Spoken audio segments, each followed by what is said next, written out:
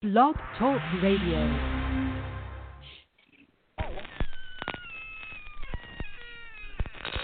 Ladies and gentlemen, boys and ghouls, step right up. Behind this curtain lies a ghastly concoction of delight, horror, fantasy, and terror.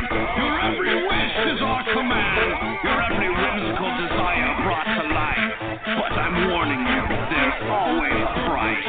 Welcome to the greatest show on earth!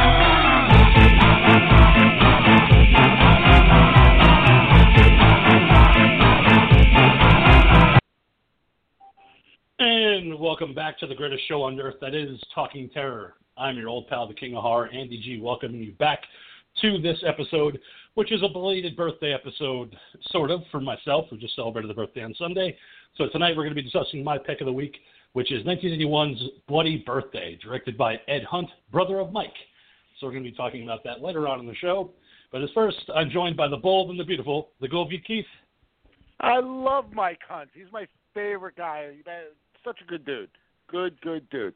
What is up, everybody? Solid, How you dude. doing tonight? Doing fantastic, as always. And we're also joined by the psychotic simian. Sometimes he smells a little fishy, sorry? but, for the most part, he's a good dude. Oh, there you go.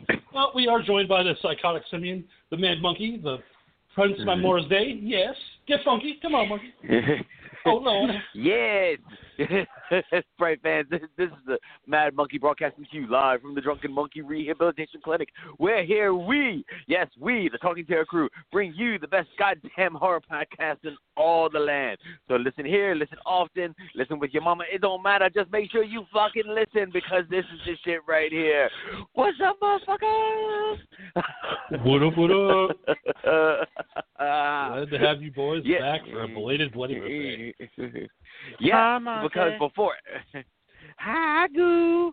Yeah, but before anything else, man, first thing we're gonna fucking do is sit there and wish the King of Horror a happy birthday, because I think his balls finally dropped. I think he finally turned 16. Because he's the youngest one on the show. He all like, I'm ready to find out what sex is. He finally sees his wee-wee.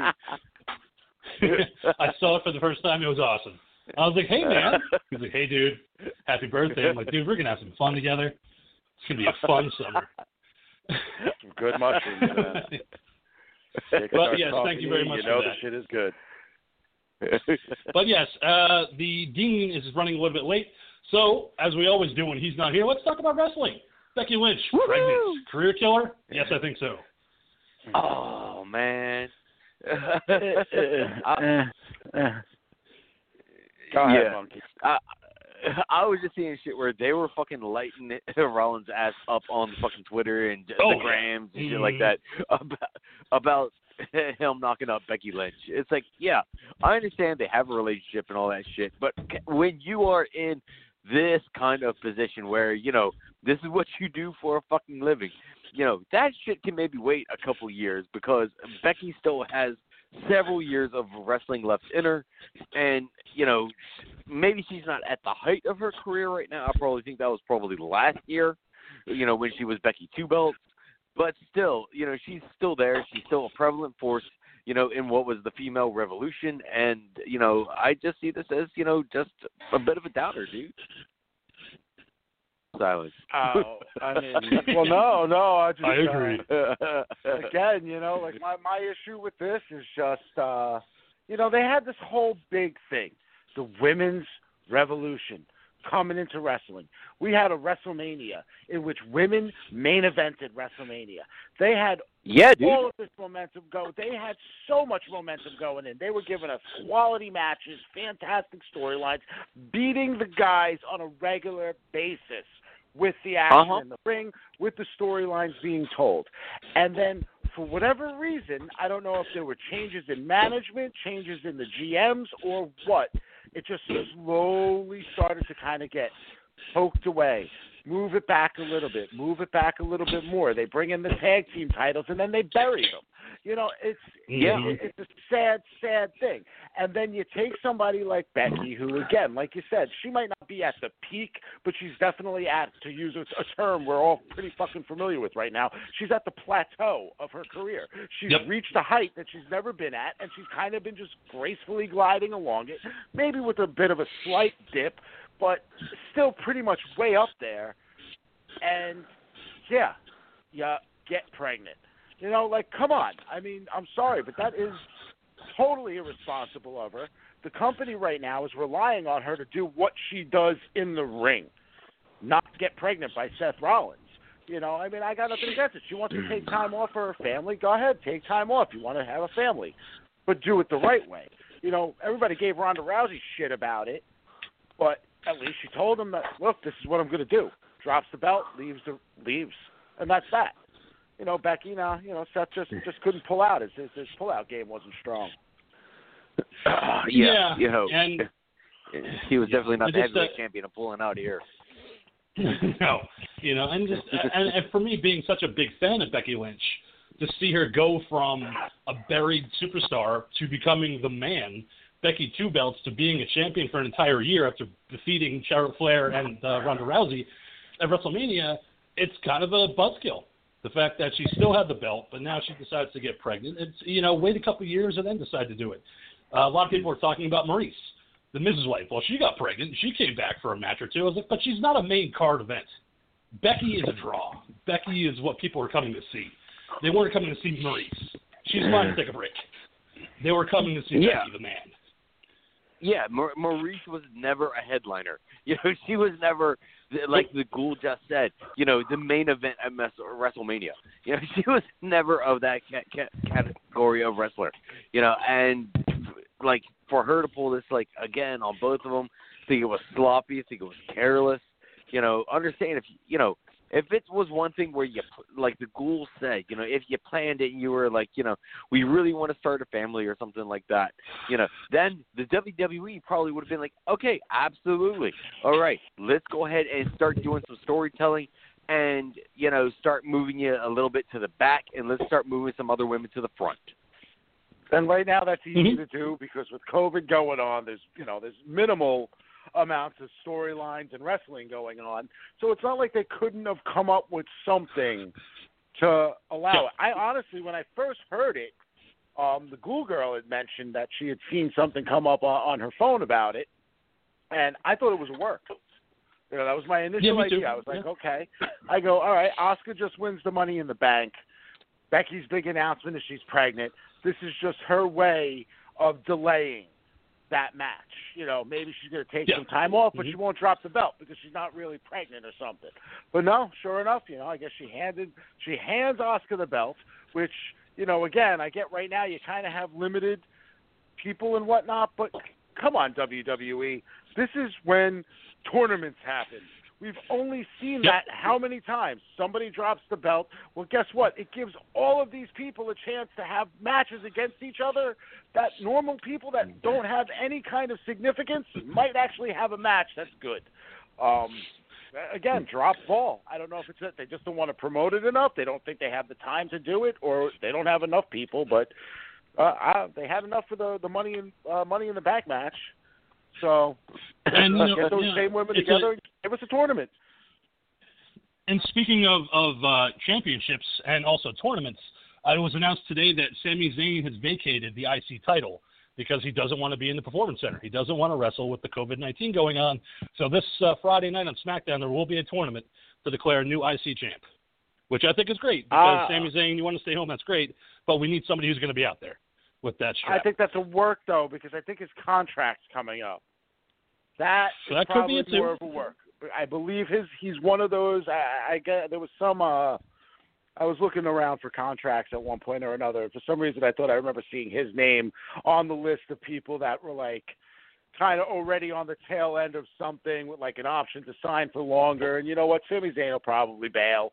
I mean, at this point, with the way everything's going, again, I feel bad for a lot of these superstars, but I don't see big wrestling coming back anytime soon. I mean, most concerts, you know, I guess all the promoters are pretty much all settled that concerts will be coming back next year in 2021. Yeah. So, and some of them are saying 2021 by the fall. Mm-hmm. So, I mean, if we're looking at And we have the Dean on the show. Yay!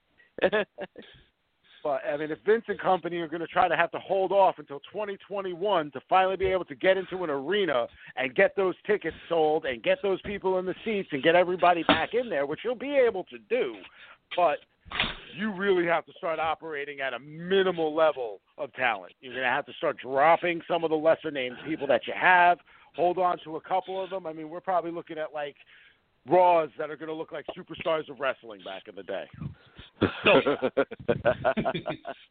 Very limited. I mean, even from a sports level like basketball, baseball, I saw online recently that they're planning on opening up the baseball season in July, that they're bounding about that, having it reopened. But I don't know. I think it's too soon. Well, no, what they were talking about doing with that is they're going to have it where I guess they're going to split it into two leagues using the the spring training parks. So Florida and Arizona. Okay. And they're going to have different setups for the divisions and whatnot. So. And it's going to be crowdless like the WWE, or they're going to invite people in? I don't know. I mean, it might be crowdless. Yeah, I was going to say, I didn't see anything about them inviting people to watch. Because I know right now with racing, they're trying to get a couple NASCAR races going on. They're trying to get a couple IndyCar races going on. But it's going to be, like you said, King, crowdless and, lots of spaces in between the pits and stuff like that. It's going to be, all kinds of clusterfuck going on. But at the same time, I agree with you, King, where, either way, it's still too soon for to be getting these people back together. Yeah, well, I mean, the problem is also going to be is that, you're going to get what are you going to do? You're going to get all the racers. They're going to have to get the track. They're going to have to do this. They're going to have to do that. Well, guess what? The track doesn't get any benefit.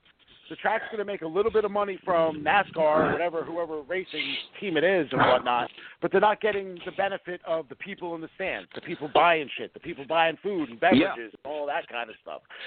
Parking. Yeah, the $20 beer. Little things. $20 beers, $50 parking. That kind of thing. So, all of that not being there is not going to be helpful.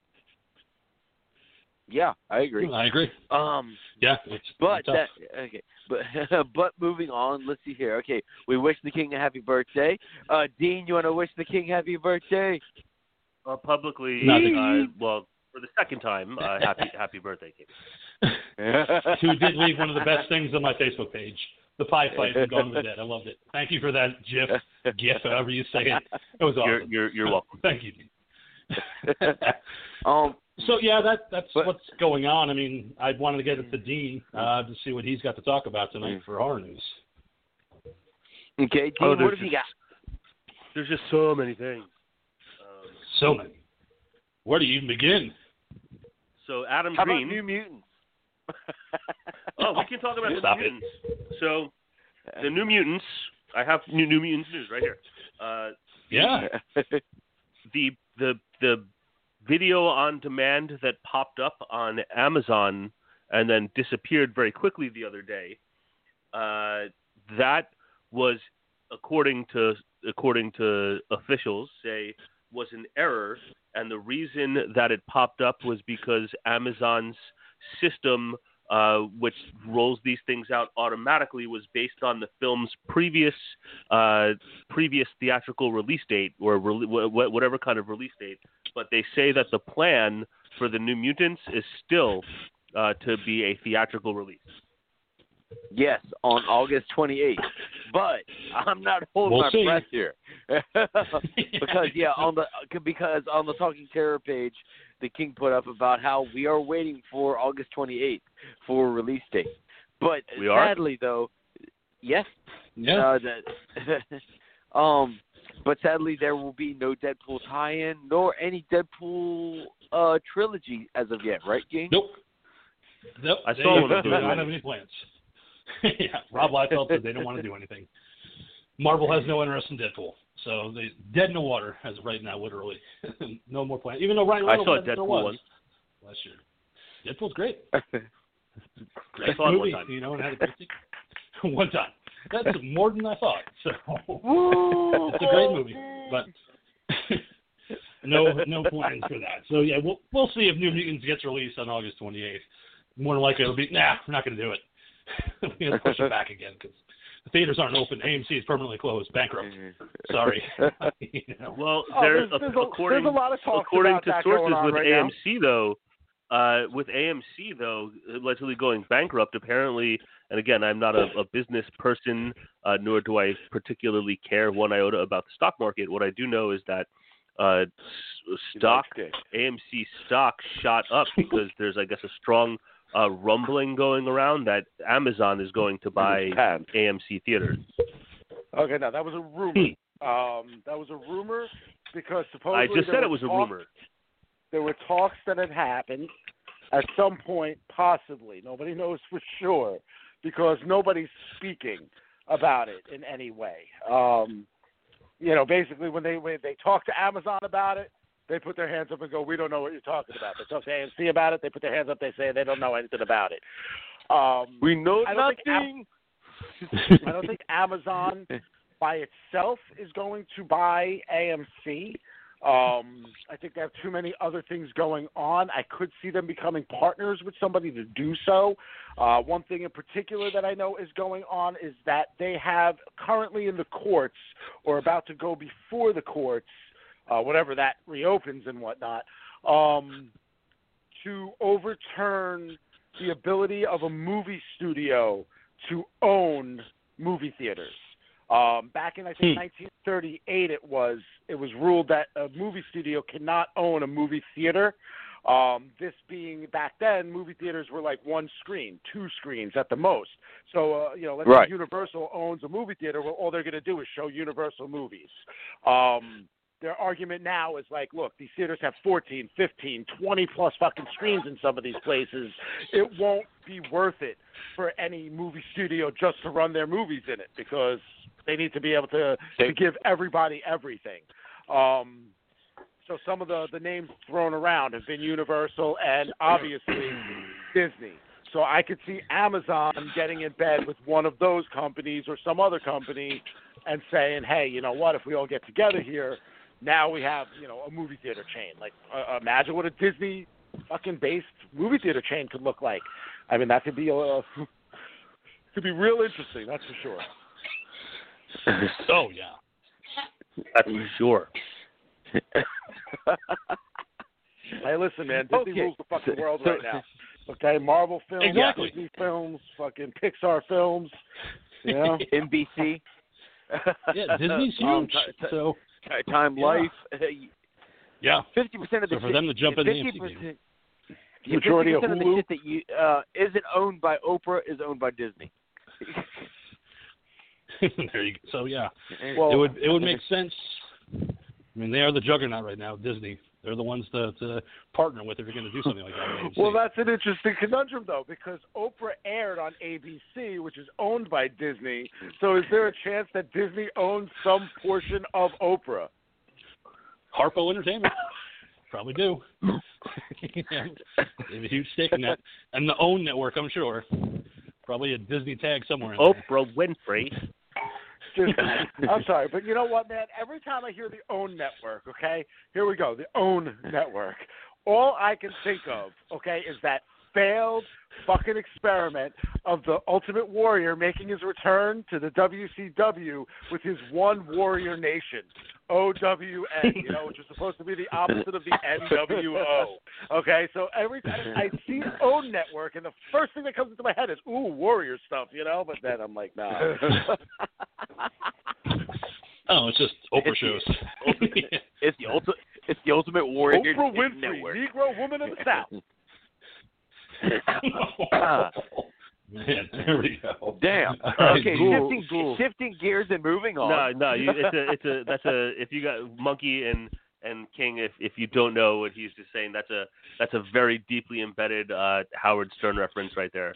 But Ghoul, have you heard from what you just referenced? Have you heard like the whole actual like letter and interview with that particular person? I'm sure at some point I caught when he did play the whole thing. I don't have any real recollection of the whole thing. I just know that one. I'll try and find that. It fucking cracks me up every time I hear it. I know. I think I have it on my computer somewhere. Maybe I'll try to send it to you later. It's really fucking worth revisiting if you don't remember. But anyway, moving on. Is there anything else that you want to say about the New Mutants, Monkey? No, that's it. Except that there's no tie-ins to Deadpool and stuff like that. But thank you for asking, Dean. Okay. Oh, sweet. They should just release the damn movie digitally. Is what they need to do. Yeah, I agree, but I believe Dean's bringing up Adam Green. Is that correct? Yeah. I want, right. but I want to ask a question because I don't know this New Mutants thing. Is this just like another film in the series of X-Men films, or has there been something about this all along that's either like controversial or confusing, or why there's so much, like, even the joking talk about New Mutants before? Like, what is it about the New Mutants right now that seems to be, because I don't know, that seems to be such like a hot button issue? The thing was, go ahead, Mickey. New Mutants, was part of the whole Sony universe of movies and stuff like that. And, Ghoul can back me up. I mean, Ghoul. I thought it was somebody take a question. All right, so New go Mutants ahead. was owned by Fox. Which was the X-Men movies. That's right, Fox. New Mutants was touted as being a horror movie. They got a horror director for the film.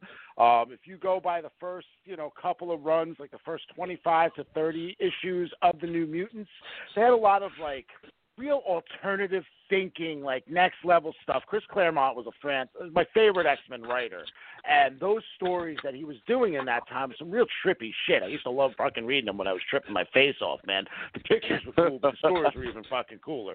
Artwork by Bill Sienkiewicz. And that was, yes, indeed. That's where they were leaning with this. But then there were problems, The Disney buyout was looming. Fox wasn't sure if they wanted to release this as just a standalone thing or if they wanted it to tie into the greater X-Men franchise. But then I think at that point they decided, you know what, we're going to take a Deadpool spin on it and just say R-rated and keep it part of the universe but apart from the universe. And I just think there's just been constant issues. They had issues with filming. Then they had to go back and reshoot. The movie was done, but then they delayed it for a whole year to do a bunch of pickups, and then the buyout happened. And it's just been a constant source of headache and delay. And at this point now, with Disney owning it, I don't think they want to release an R-rated film in the quote-unquote comic book universe, and especially when it ties into the X-Men franchise, which they haven't even put out a film yet from their end. They don't even have plans yet. Exactly. You know what I mean? So the first film that comes out is going to be this New Mutants film, which was supposed to be R-rated, but is now PG-13, which, like I said, if the movie flops, they say, hey, Fox made this movie. We wipe our hands clean and we're good. If the movie's a success, they go, we did this, we did that, and Disney, hooray! I think it's a win-win for Disney no matter what, because at this point, people are going to go and see it. If they would have released this digitally, I think they would have made a lot of money. I would have bought it. Touted all the shit they made with Trolls, so... Yeah, that's really it. That's the whole exodus of the New Mutants in a nutshell. Just very complicated filming process to the release. So that's really why it's being talked about so much, because this is the one movie that we might never get. Might stay shelved. And it makes it even more funny is that the New Mutants comic book is about these children that don't fit in. They're supposed to go to this special school, to go and learn how to use their powers. And here we have this Marvel movie that no one wants to release. It's the unwanted Marvel movie that's just hanging in limbo, just trying to find a home. Well, what sucks is by the time they get it out, the majority of the cast is going to be 4 or 5 years older than they are in this movie. So if they do have plans for any sequels, they're going to have to advance the timeline in order to achieve coherence with that. Yeah, because the actress who plays Rain was still on Game of Thrones when she was filming this thing. So that had to have been 2015, 2016. That's already 5 years ago. Because Game of Thrones ended, 3 years ago? 4 years ago? 2 or 3 years ago, yeah. So that's what's up with New Mutants, Dean. And all the weird shit that's going on with that movie. We're just waiting for it to be released, and we're just chomping at the bit, waiting for this movie. All right, I'm going to call him on his other line. I think all the comic book talk put him to sleep. No, I'm here. Uh-oh. So, you were talking about Adam Green, a favorite of mine. So, what do you have for Adam Yes, Green? a favorite of yours, King, and I'm going to imagine that you're already aware of this news, but Adam Green says that it's a sure bet that Hatchet 5 will be happening, and his ideas for Hatchet 5 have Victor Crowley leaving the swamp. Victor Crowley. Yeah, he's been talking about it for a while. I mean, there's no plans right now to make another Victor Crowley movie, but he did say that when he made the fourth one that he was thinking about separating it from the other three films and kind of starting with Victor Crowley and doing several films that are separate from the three Hatchet movies that took place before Victor Crowley, kind of doing something new. And he played it smart, if you ask me. Because with Victor Crowley and the Hatchet movies, he separated them by a couple years. So he wasn't doing it like Scream, where it's like 96, that movie comes out, and then 97, the sequel comes out. He waited a couple years before he did another one, just so people could be like, you know what, I miss Victor Crowley. I want to go back and look at the swamp and see what's going on. But I'll give Adam Green a lot of credit for what he did online last month with Corona Apocalypse. He, through the Arescope channel, every day he had new content that he was talking about every day, just to keep people, sane during this whole shut-in, where he was showing movies, he was doing commentaries, he was doing podcasts, just to keep everybody in the loop of what he's doing and just trying to keep everybody comfortable during this whole quarantine. So for him to do that was huge, to take time out of his own schedule, what he's doing, to kind of make sure everybody that are fans of his are doing okay. So I give a lot of credit. How dare you say that Scream came out every year? They were every other year. You had I Know What You Did. 96, 97, 2000. Coming out in between, okay? So you had another movie series to go with. Did you? No, because Scream came out in 96, Scream 2 in 97, and then they waited until 2000 to do another one, and then 2014 because Scream 3 sucked. So they waited until 2014 where they're like, everybody forgot about Ghostface, so we're going to do another one. And now they're doing another one, potentially, to come out next year. Scream 5, if you will. They're saying it's a reboot. Nev Campbell has been talking about it.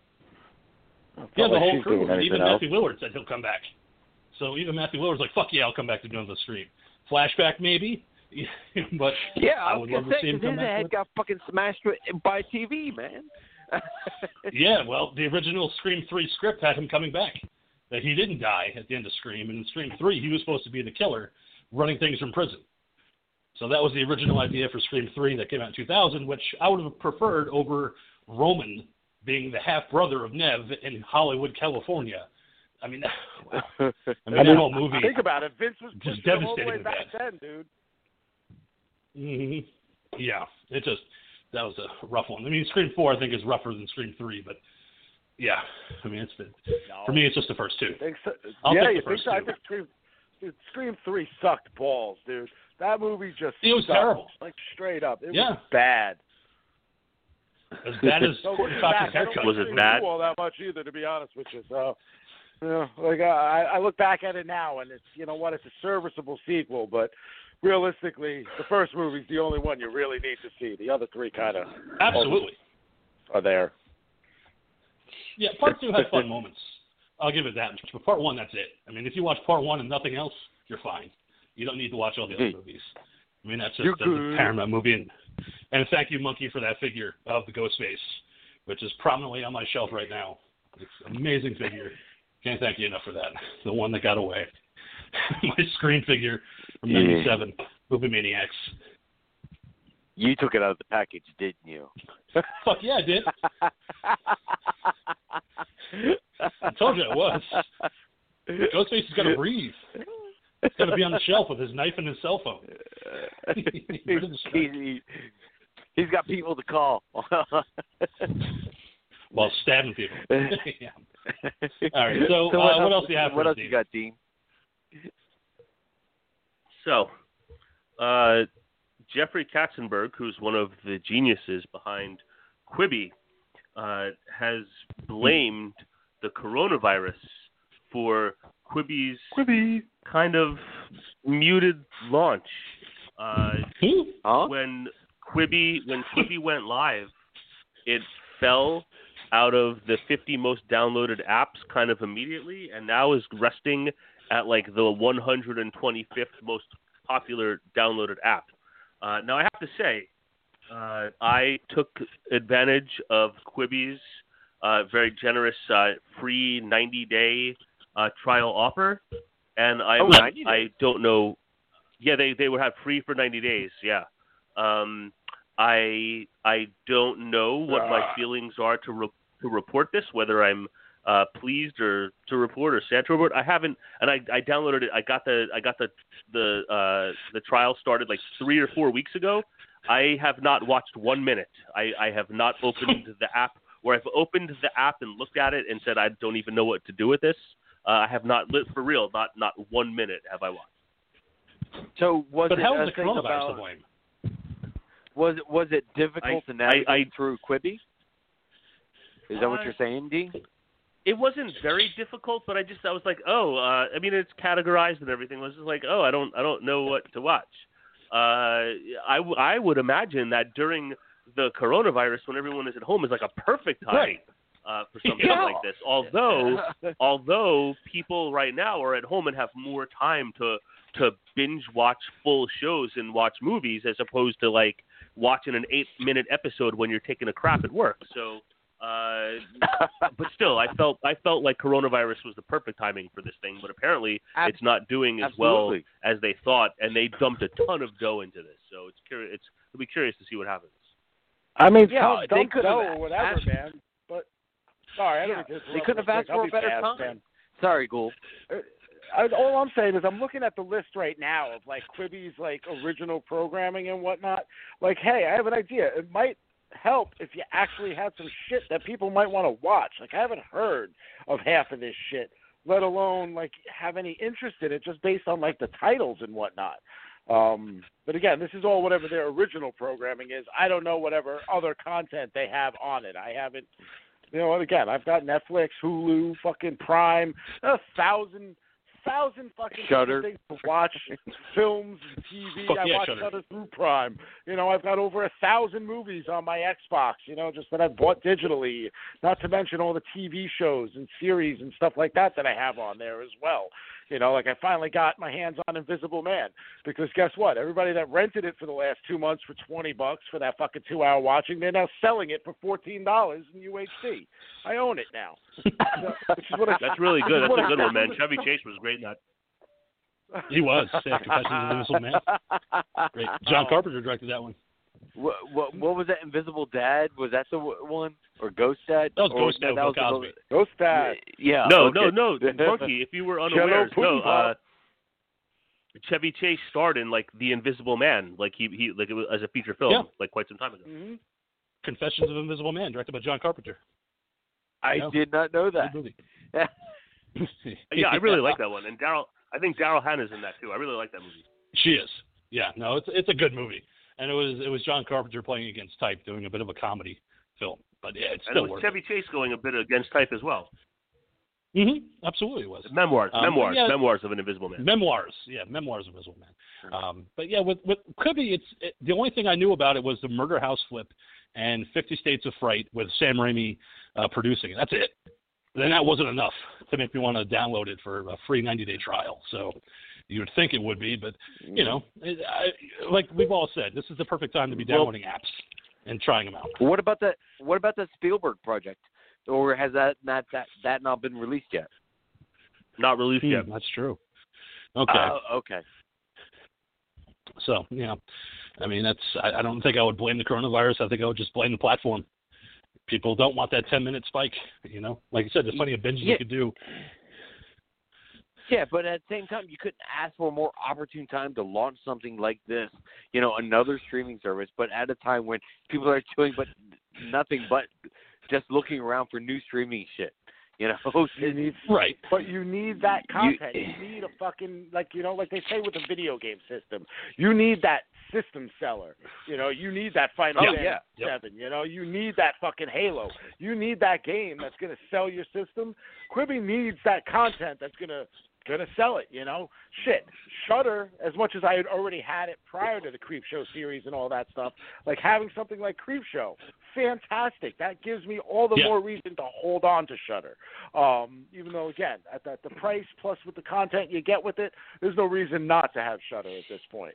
$6 a month. No, we're not brought so to you much by content. Shudder. I wish. I should write an email. I'm telling you, I'm man, a customer. and even the better deal, I'm pretty sure that I ordered Shudder through my Amazon account, and I think I'm paying like $3.99 a month. Yeah, mine is $6. Whatever it is, man, I know we have it through the Amazon Prime, so. Yeah, $6 a month. It's just so much worth it because of all the content. Like you were talking about Creepshow. They also have Last Driving with Joe Bob Briggs, original documentaries, exclusive films. I mean, they are really the horror service to go to if you want to watch movies.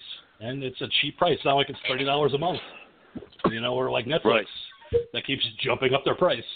You know, so you keep watching. No, they're sticking with their guns, keeping it cheap. Yeah, they are. Just like my women. Yeah. All right, what's next, Dave? All right, so there's going to be a lot of parties coming in the near future. Watch parties. Excellent. So Universal is launching. Universal is launching a watch party series for every Saturday night, where they will be broadcasting a film on Twitter, and you will be able to follow the hashtag and watch along with selected stars and creators. And the first one will be this Saturday, the 16th, in the afternoon, 4 p.m. Eastern Time, 1 p.m. Pacific. You will be able to watch Halloween 2018 with David Gordon Green and Jamie Lee Curtis, who will be taking part in this first Universal watch party. So you'll be able to watch along with them and communicate on Twitter. Other upcoming titles in the Universal watch party series include Apollo 13 and The Breakfast Club at this time. In addition to that, in celebration of something called World Turtle Day, on May 23rd on YouTube, you will be able to watch the original 1990 Teenage Mutant Ninja Turtles and take part in the 1990 Turtles virtual pizza party, where you will be able to hang out with I unfortunately can't read my writing, but you can hang out with the actress who played April O'Neil in the 1990 Teenage Mutant Ninja Turtles, as well as the 4 performers who were inside the turtle suits Judith for the 1990. Something, I think her name was, because it was Paige Turco who took over as April O'Neil for 2 and 3. Is it maybe Hogue? Yeah, Judith Hogue? Judith Hogue. Okay, there you go. As soon as you said Judith, My I was able to make out. I can fucking remember. Good God, I have trouble remembering like my kids' fucking like special events, but I remembered that shit, man. Cowabunga. Yeah, man. That much of an impact. Anyway, if that sounds like something entertaining to you, you can tune in on May 23rd on YouTube and watch Teenage Mutant Ninja Turtles with April O'Neil and the in-suit turtle performers, with more guests possibly to be announced between now and then. All right, pizza party Corey time. Feldman won't be Turtle. there. No. Yeah, well, it's the inside the turtle performers. I mean, I'm Not sure the that voice guy is actor. scratching for anything he can get, so I wouldn't be surprised if he turns up. But anyway, Actually, I know everyone. What that does mean is Ernie Reyes Jr. will probably be there because he played Donatello in that movie. He was the body in the suit for that movie. So write down your questions now. Come on, man. Fucking Ernie Reyes Jr. See, you remember. Sidekicks. Fucking. Nope. Surf Ninjas. Sorry. Nobody remembers Ernie Reyes Jr. Norris? For goddamn sake. I remember those movies. I don't remember him. I remember those movies. I don't remember that guy. Sorry. Red Sonja, the little Asian kid. It's Ernie fucking Reyes Jr. He was like the other Asian kid besides fucking Ki-Lu Kwan.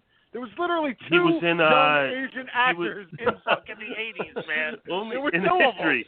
He was in Surf Ninjas. Yes, he was. I said Surf Ninjas already. You did say Surf Ninjas with Tum Tum.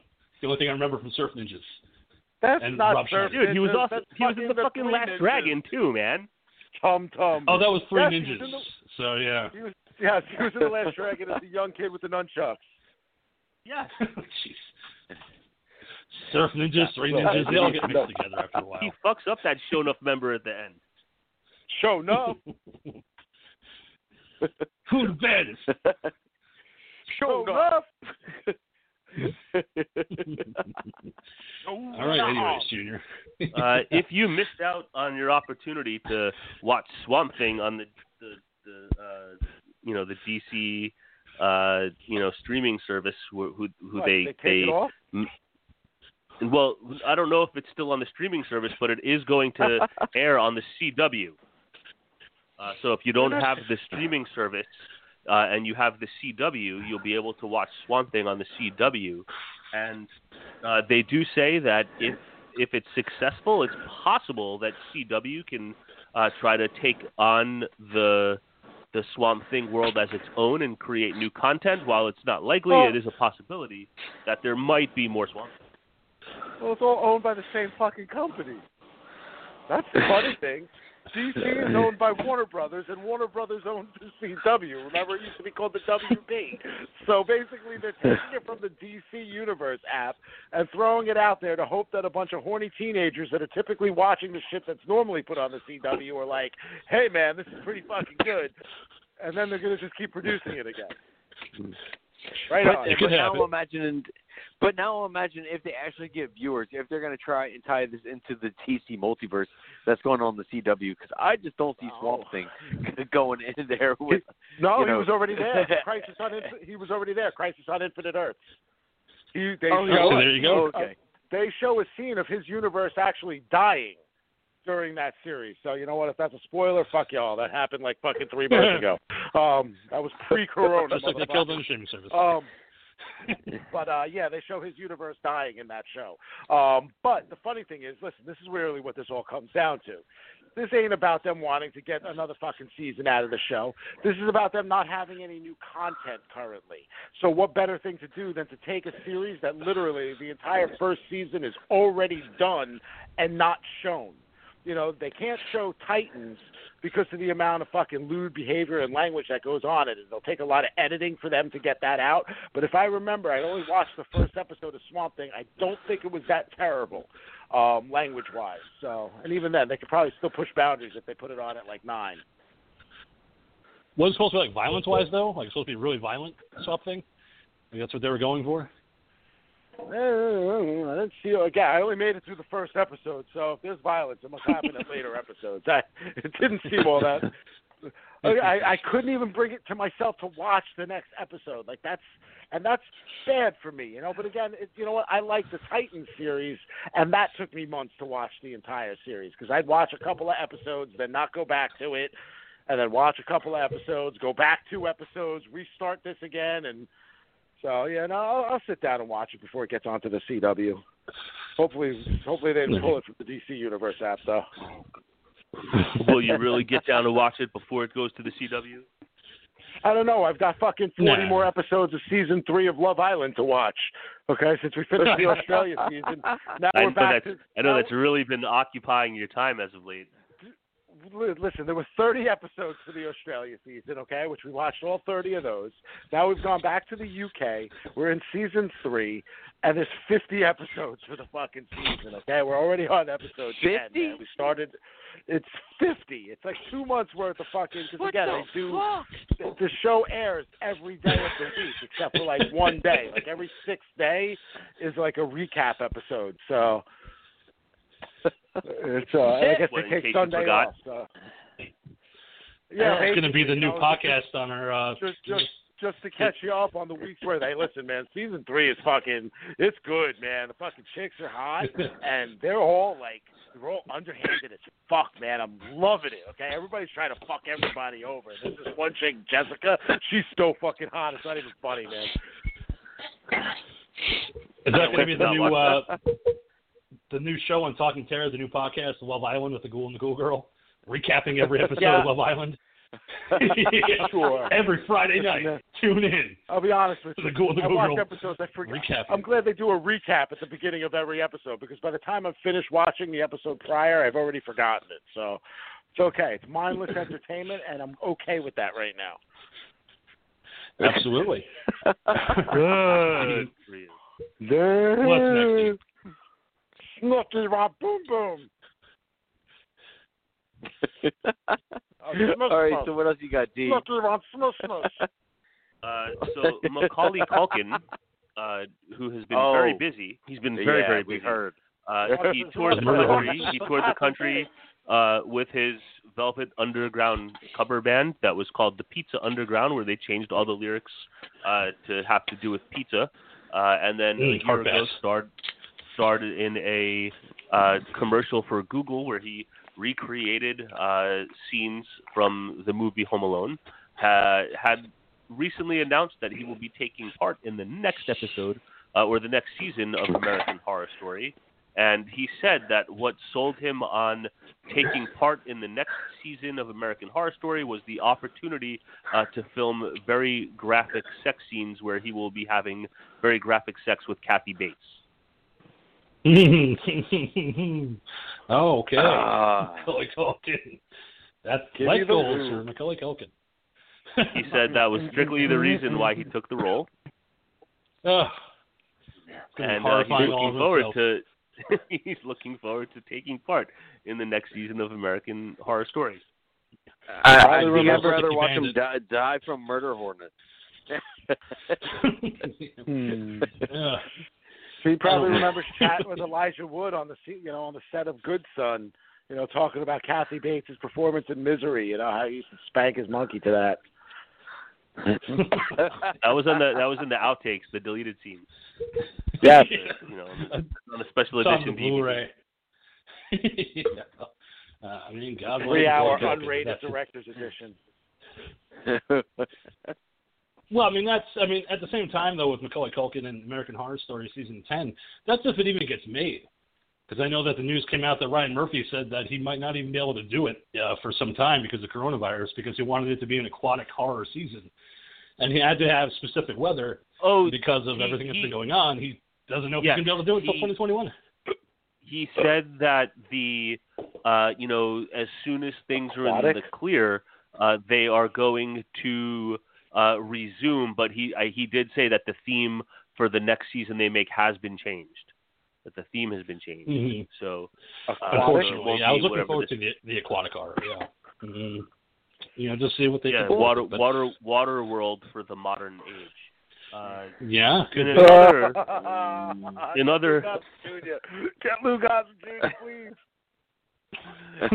in other American Horror Story news, American Horror Story is also going to be getting a spin-off that's going to be called not American Horror Story, but American Horror Stories.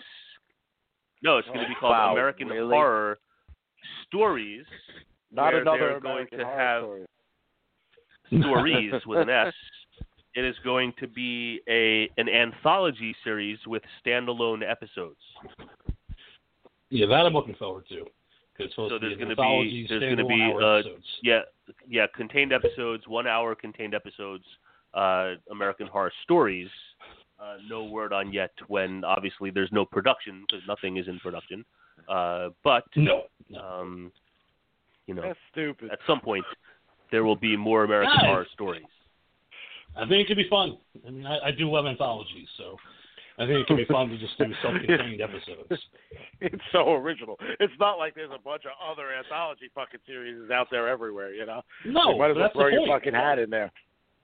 There are, though. Right, exactly. Why not? You got Creepshow. You got 2-minute fucking horror stories on Netflix. There's so many different series already out there. You got amazing stories on Apple TV if you watch that. I still haven't, just like the Dean with Quibi, I still haven't checked out anything on Apple TV. I don't have Apple TV, but I wanted to check out. I've heard good things about the Shyamalan series on there. I have Apple TV, and I have yet to even take a look at any of it. But yeah, I have interest. I'm gonna eventually get to it. All right. Well, maybe when you finish the next 77 hours of fucking Love Island, you can watch M. Night Shyamalan's Apple TV series.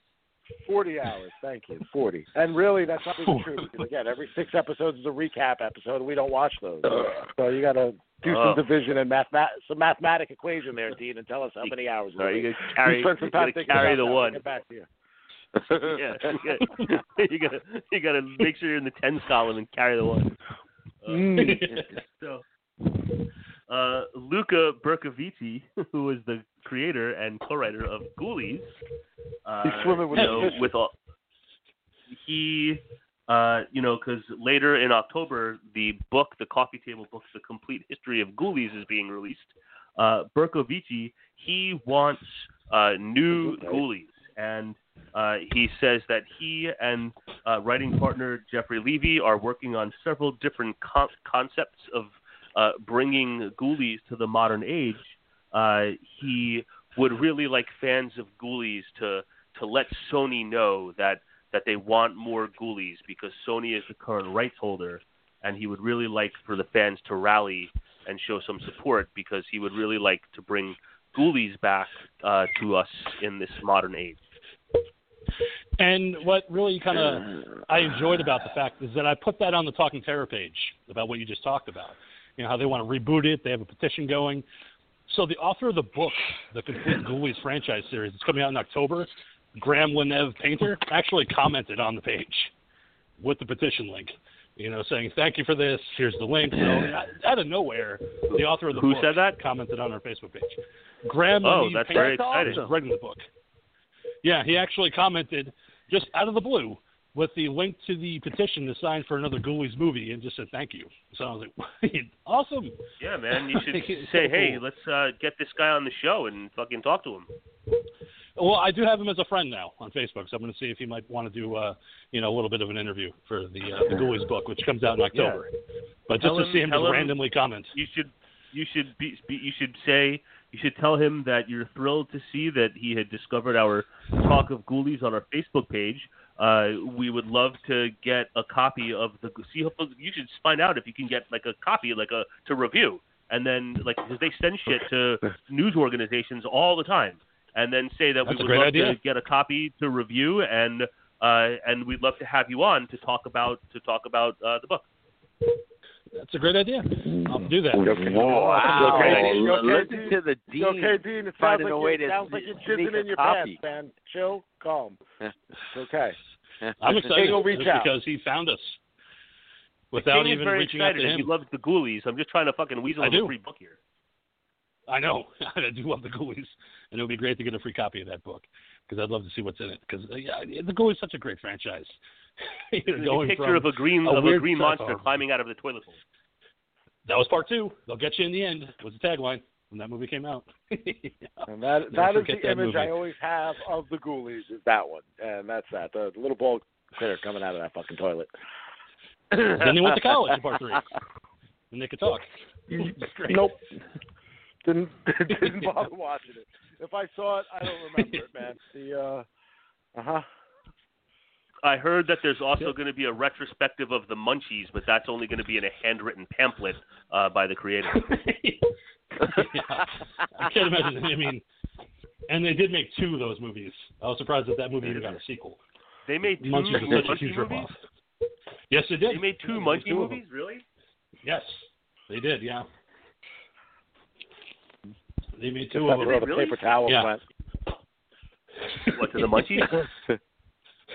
No, for the pamphlets. Yeah, Munchies. Yeah, it's such a ripoff of Ghoulies, and I saw it. Yeah, it was a total ripoff. Munchies. But it wasn't good. The sequel.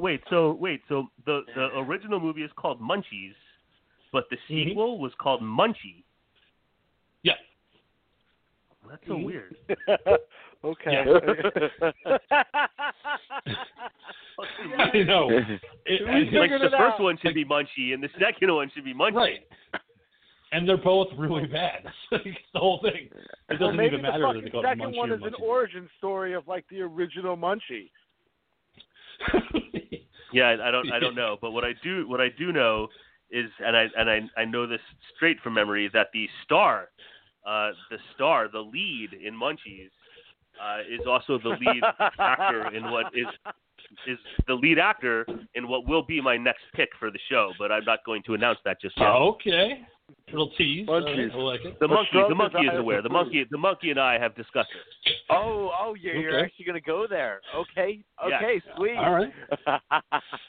Like a tease. Monkey. When we talked about it, I said it's gonna be my next pick. I wasn't kidding. Sweet. All right. So what else do you have for us, Dean? So I had talked a few weeks ago about how they were looking to make a Silence of the Lambs TV series, it's on and two sequels, CB. just so you know. Not There was just one. two sequels. It's on two. Munchie Was and part Munchie 3 just Strike called Back. Munch? No, Munchie. See, I never Strike saw Munchie Strike Back. Back. Wow. I only knew it was the two. Wow. Oh, and a fourth film called Carpet Munch. Oh, no, that's something else. That's one of your other movies, man. Leave my mom out of this one, Ghoul. My bad. That was my porn. That was my porn collection. If it was following the pattern, the third one should have just been called Munch. But and eventually you just get anyway. to moo. Yeah, those moos sure can party. Indeed.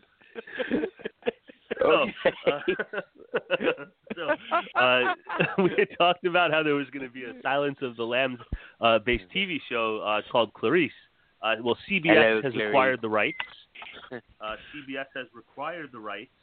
It's going to be set in 1993 and take place 6 months after the events of Silence of the Lambs.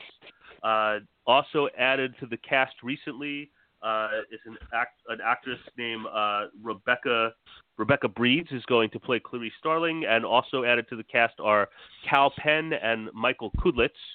And they say that Hannibal Lecter is not going to take any, it's not a factor in this series. So it's going to be a deep dive exploration of the Clarice Starling character post her events of Silence of the Lambs. Oh, so we get to watch all the stuff about her watching lambs getting slaughtered. Do you still hear the lambs screaming, Clarice? I have to say, and I think I was texting with the Ghoul about this the other night, and we were like, "Oh, hey, what are you watching now?" And I was like, "What are you watching now?" Silence of the Lambs was on the other night. I was watching it on, let's see, when were we texting? What day was this? I don't know, a few days ago we were texting, and Silence of the Lambs was on, I think it was maybe Sunday, on BBC America, and I caught it from the scene where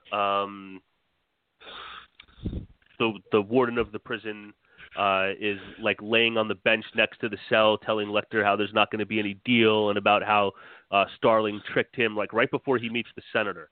And I caught it from there until the end. God, it's been a long time since I've seen any of it, man. That movie is so fucking good. Damn. Yeah, it is. I just wanted to throw that in there, how outstanding that was. Do that again. George Romero has a cameo in that movie. If you watch it closely. The Academy agreed with you. Yep. I always love to catch that Romero cameo. When he's getting escorted out of his cell. It's just so great to see him carrying walkie-talkie. I was like, why the fuck is George Romero in this movie? It's just such a random cameo. And yes, indeed, it was Sunday, because it was right after I bought Fritz the Cat on the Xbox. So, and I informed you that right. I haven't seen that in years. That was one that I remember watching as a kid. It introduced me to Ralph Bakshi, and I got to get my hands on American Pop soon. But yeah, it was. They had it for a decent price, and they actually have a real good sale going on. A lot of $4.99 movies. I've added Demolition Man to the mix now too. So. Also, don't forget about Hey Good Looking if you're looking for older Ralph Bakshi stuff. Okay. Mm-hmm. Okay. Right. Indeed. So, before we get into the movie, do you have anything else, Dean? Disney Plus, that very new popular streaming service, is producing a series based on the R.L. Stine Just Beyond series of graphic novels. Okay. Just fun. Beyond? Just news. Beyond, I guess, is some graphic new novels that R.L. Stine wrote, and he's a big writer in our genre, so I'm sharing this news with the world, or the 3 or 4 people listening. I've never heard of it, but interesting. Yeah. It's like, because I know that Goosebumps is getting a renewal, so a revival per se, so I guess R.L. Stine's going to be the new kid version of Stephen King, where his stuff's getting adapted real quick. Because on top of that, though, aren't they also redoing Fear Street as well, King? Yes, they are. They are planning on doing a Fear Street series and a possible movie. So, Interesting R.L. Stine and play. Stephen King are going to compete. Interesting play to pull on the R.L. Stine thing, you know. It actually fits in with what they've kind of been slowly doing lately. Like, they've kind of started introducing almost horror-like elements with certain things. You saw it in The Descendants, which was like the children of the bad guys of, like, the Disney World universe and stuff.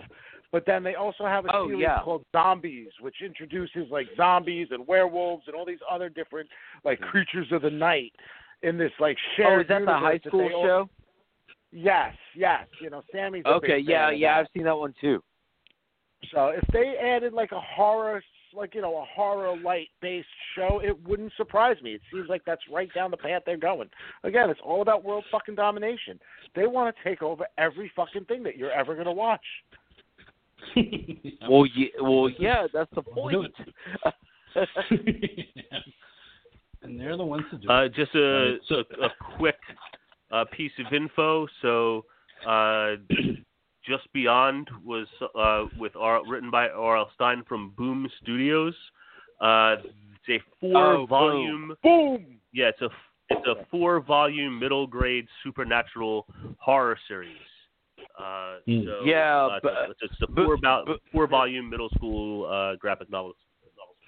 Yeah, Boom, unfortunately, is like one of those crappy comic book companies where they don't know how to do a proper 7-panel page. They only know how to do a 4-panel page, and each book only has like 17 pages in it. Yet they charge you $4.95 for it. So yeah, they can suck my dick. I was never really happy. Yeah, just never really happy with Boom or any shit that they put out.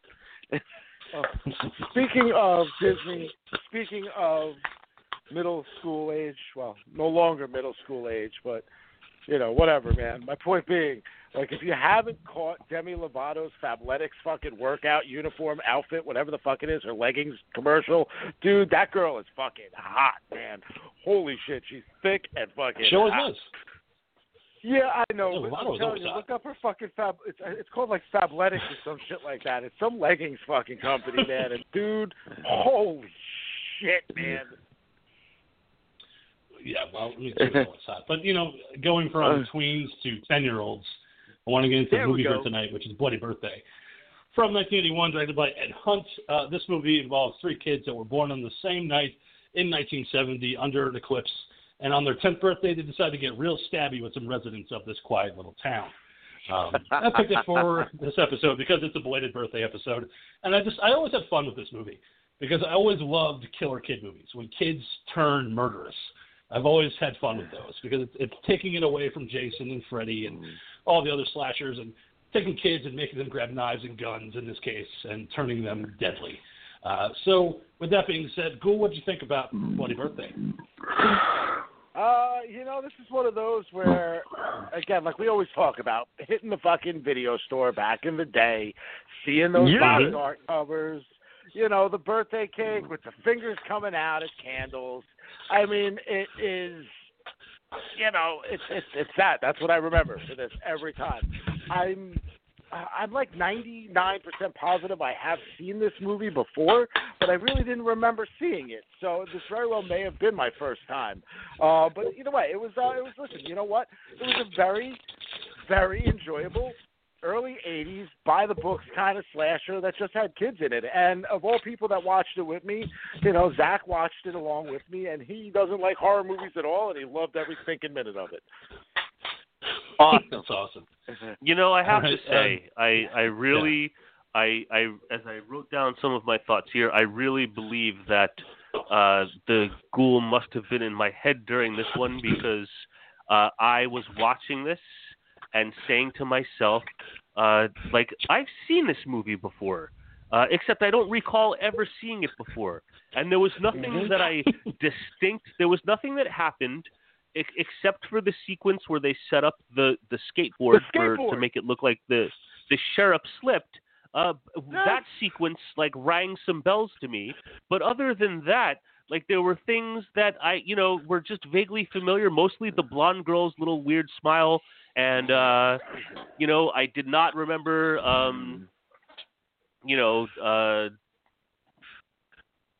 Curtis. From just one of the guys. I didn't remember him being in there.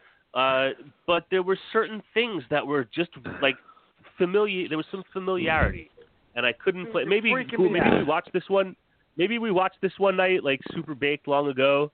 But I have no. I usually am the one that's like, oh, we totally watched this together, and you're like, I have no recollection of this.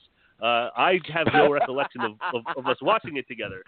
But there were things here that were certainly familiar. But with that being said, I enjoyed it. I had some minor, like I do with any films from this time frame, some minor things with the pacing, and obviously the acting performances, seemed very like after school special kind of. But there were some good kill scenes, and a lot of a fair amount of gratuitous nudity. And I feel like a lot of the score was ripped straight from Friday the 13th.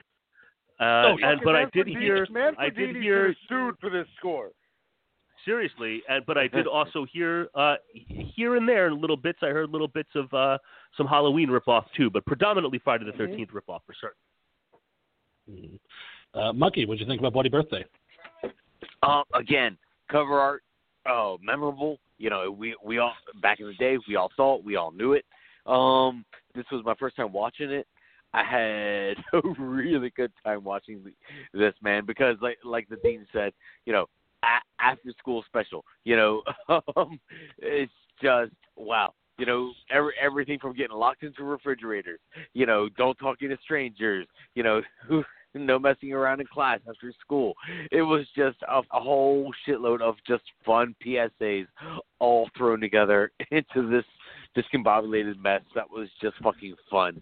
My only qualm I had with this movie is I really wish we could have seen some damage done to some kids. Actually, any fucking kid. It wouldn't have mattered. Any fucking kid. Like, just something done to a kid, like, permanently. Like, other than getting choked with a garden hose. Just something like, an actual bit of damage. An actual death. But I have a feeling that was probably all due to just United States laws and stuff like that about kids and movies and that, which is why we probably just didn't have any of that happening of gore happening to the kids. But at the same time, I still had a fun time watching this movie, King. So what did you? Yeah, and it's one of those things too. Is like when you watch it, when you see the kids, like you had talked about Curtis, who's in just one of the guys, but he was also Mikey Randall from Parker Lewis Can't Lose, which I completely forgot about. I was like, oh shit, that's Curtis from Parker Lewis Can't Lose. And also he was the kid that owned Cujo. So I was like, this kid's been in some movies, and Timmy, who would be in E.T. as Greg. It's weird that in just one of the guys, he went as Billy Jacoby, but he doesn't go by that anymore. It's weird. Yeah, I saw that because when I was looking it up, see what he had been in. He went for Billy Jacoby, but he was also, and Timmy, like I said, he was in E.T., but he was also in the Amityville Horror, where he also played Greg. So, yeah, 2 movies where he played the same name. That was a good time. But this whole movie revolves around these 3 kids. Yeah. I was just going to say real quick, like Billy Jacoby's role as Buddy in just one of the guys. I don't know about you guys, but I'm a huge fan of that movie, and I feel that his performance in that is one of the top comedic performances of the 1980s. Yeah, it's one of my favorites. I mean, I do go back to the movie a lot. But with Bloody Birthday, you have these three kids being born on June 9th, 1970, all at the same time during an eclipse, delivered by the doctor played by Jose Ferrer. Yeah, I know. Like an after-school special, giving you the date, when it's happening. But Jose Ferrer is a doctor that delivers all of them, and Jose Ferrer is a great actor in his own right. I was like, oh my God, he's in this movie.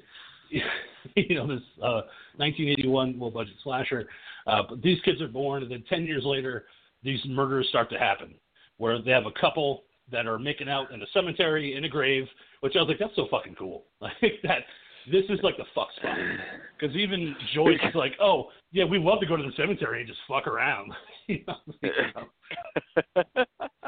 Yeah, it's like that's where everyone goes to make out. But, yeah, and we have the people making out, and they're perfectly fine making out in the cemetery. They just don't want to be out in the open in the cemetery. Yeah. Yeah. I'm sorry, what? I had that exact same thought, too. She's like, there might be people around. We're right out in the open, and yeah, they're in, like, it's the middle of the night, and they're in like the depths of the cemetery. Like, what fucking people? They're in a grave. Yeah, in a dug grave. And I love the fact that he's playing the game Ambulance, where it's just a very creep game, but at the same time it's funny. Where he's like, "I'm the ambulance, and I'm gonna go all the way up, and when you say red light, I gotta stop." And she's like, "Okay, red light. My God. Ambulances don't stop for red lights, baby." I was like, "You never tried that?" No, I would have a heart attack if that was in a movie these days. Mm-hmm. The fact that he said that, I was like, that is wow. Yeah, but that whole game, straight off the bat, I was like, oh my God, this is so 80s. Oh shit. Oh yeah, clearly a product of the 80s. But they leave from the one dug cemetery grave to the other dug cemetery grave to continue their action, where they're assaulted by a gym rope or a jump rope, and also a shovel, which the guy gets bashed in the face numerous times. Boom. No. When he goes to help amazing her, sound and effect. it just hits him in the face again, I was fucking dying. I was seriously like holding my stomach. I couldn't fucking help it. And especially the last hit, it doesn't even connect with his face, and that's the death shot. And the girl gets strangled by the jump rope, which the handle gets dropped into the grave as they bury these people alive. It's like, well, there's a murderer in town. Holy shit. This whole town is fucking crazy. Because we have murders, and we have to figure out what's going on. And we get introduced to Sheriff Brody. Not the one from Jaws, but the one in the small town. I thought it was weird for a minute until the sheriff left the classroom. But I when he was questioning the kids and he called on her and called the daughter by name, I was like, how the fuck does the sheriff know the name of the kids? But then obviously she was like, "Oh, okay, Daddy," when he left. But I was thinking that, and they already got a suspect. Another thing I want to point out too, when the older daughter was dancing around the room naked, and it probably wasn't, but did it not look like a giant poster of her dad was up on the wall? Yes. Did anyone else notice that? Yeah, I saw that. I was like, is that her dad? Like in an unframed poster on her wall. It looked exactly like her dad, and it was so bizarre. But yeah, that is Julie Brown, of famed '80s hits, playing the Ditsy Blonde. Girls Are Easy, and yeah, Earth Girls Are Easy. Who was that? Julie Brown played the Joyce, the sister, who's dancing in the mirror, so that they could spy on her. Right, that's right. And I shouldn't say Joyce, because that's the other girl. We're talking about Beverly dancing in front of the mirror, not Joyce. Joyce is the Indian girl. Sorry. But yeah, where her darling sister, charges kids in the neighborhood to watch her sister undress. Oh, that's flex. Oh man, she's like, 25 cents, get a peek. It's an extra 10 cents if you want more. Oh, it's like a fucking 900 number. And you have Curtis and you have Steve and the other kid just enjoying the shit out of their show. But Debbie, the little girl, has so much flex in this fucking movie, especially when she goes up to Miss Davis, the teacher, and she's like, "Yeah, can we just skip all the tests because it's her birthday? It is. So just fuck tests and homework." And she's like, no, you can't do that. She's like, why can't you? It's our birthday. You're not so special, you three. Oh, fine. You just made the list. Chris Jericho reference. You just made the list. She pulls out a clipboard and writes her name down.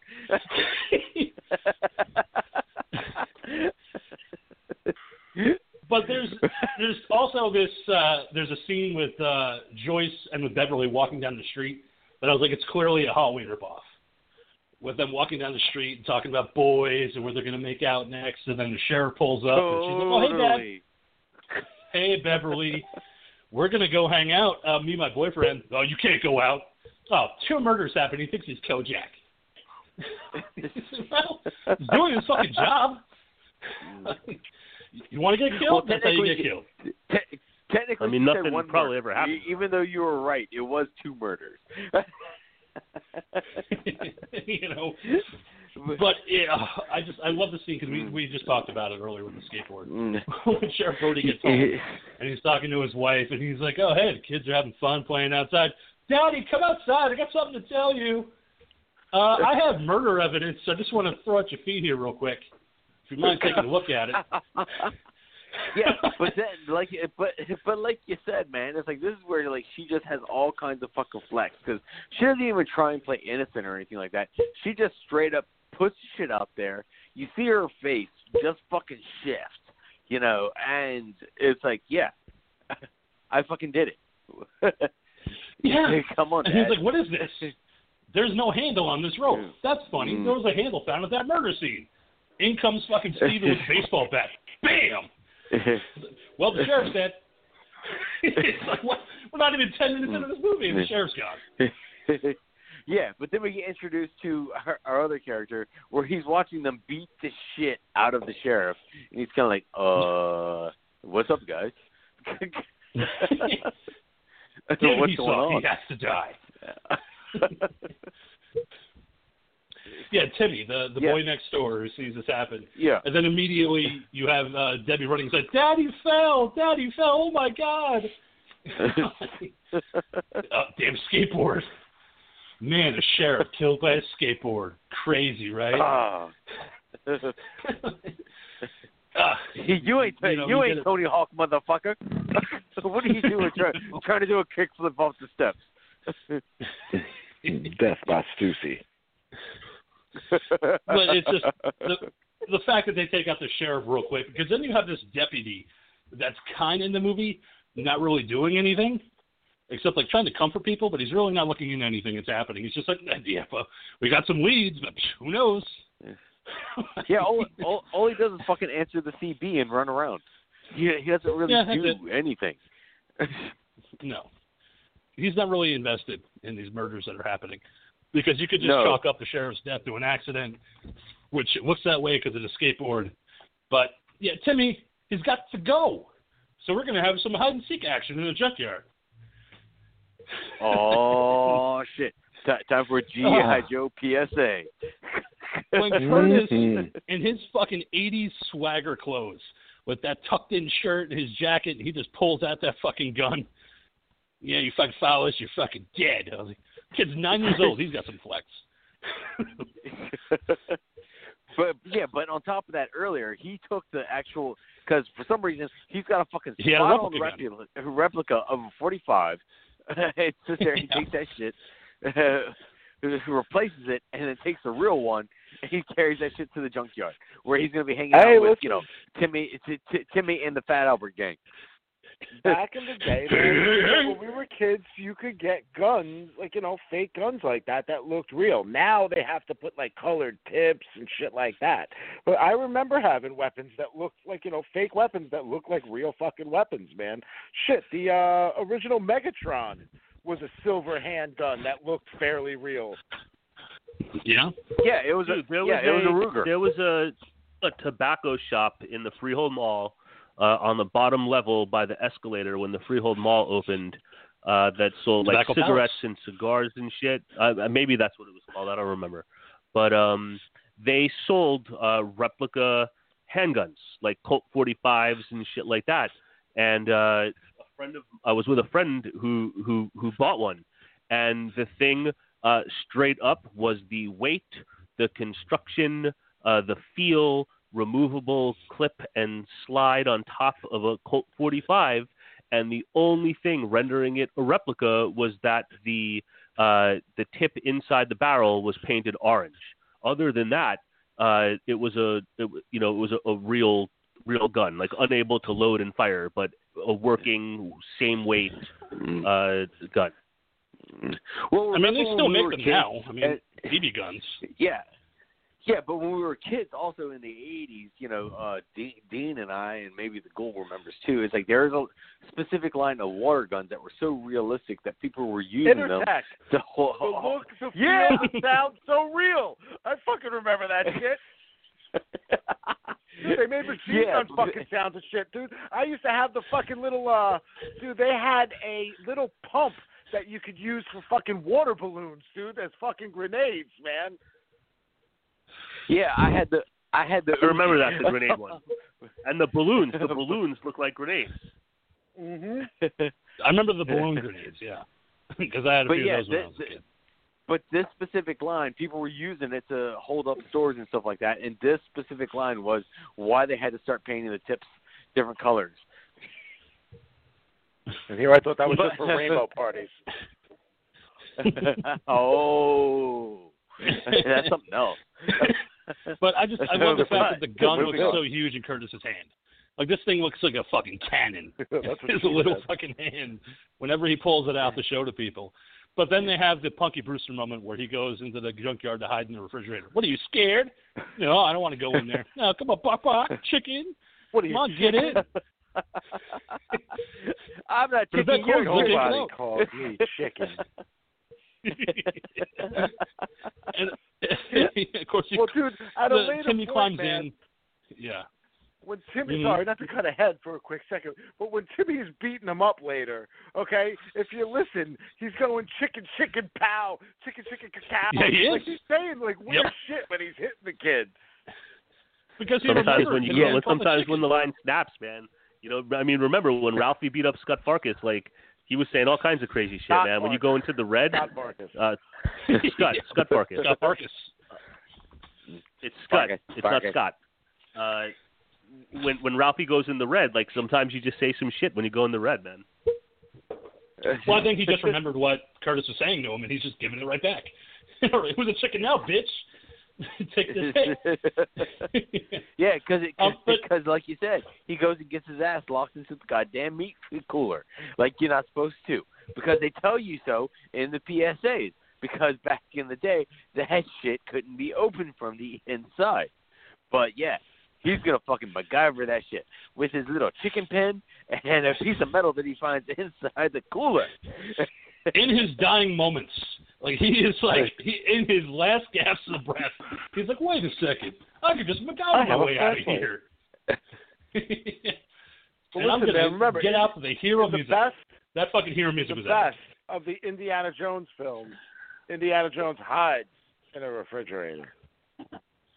And Crystal Skull, and he survived a nuclear blast in the refrigerator. But then, after Timmy escapes from the refrigerator and returns home, he tries to tell his sister, fucking lock me in a fucking fridge, man. Like, this is crazy. And she's like, you lie all the time, dude. Like, you said you were out feeding the dogs and you were just fucking hanging out, peeping on somebody.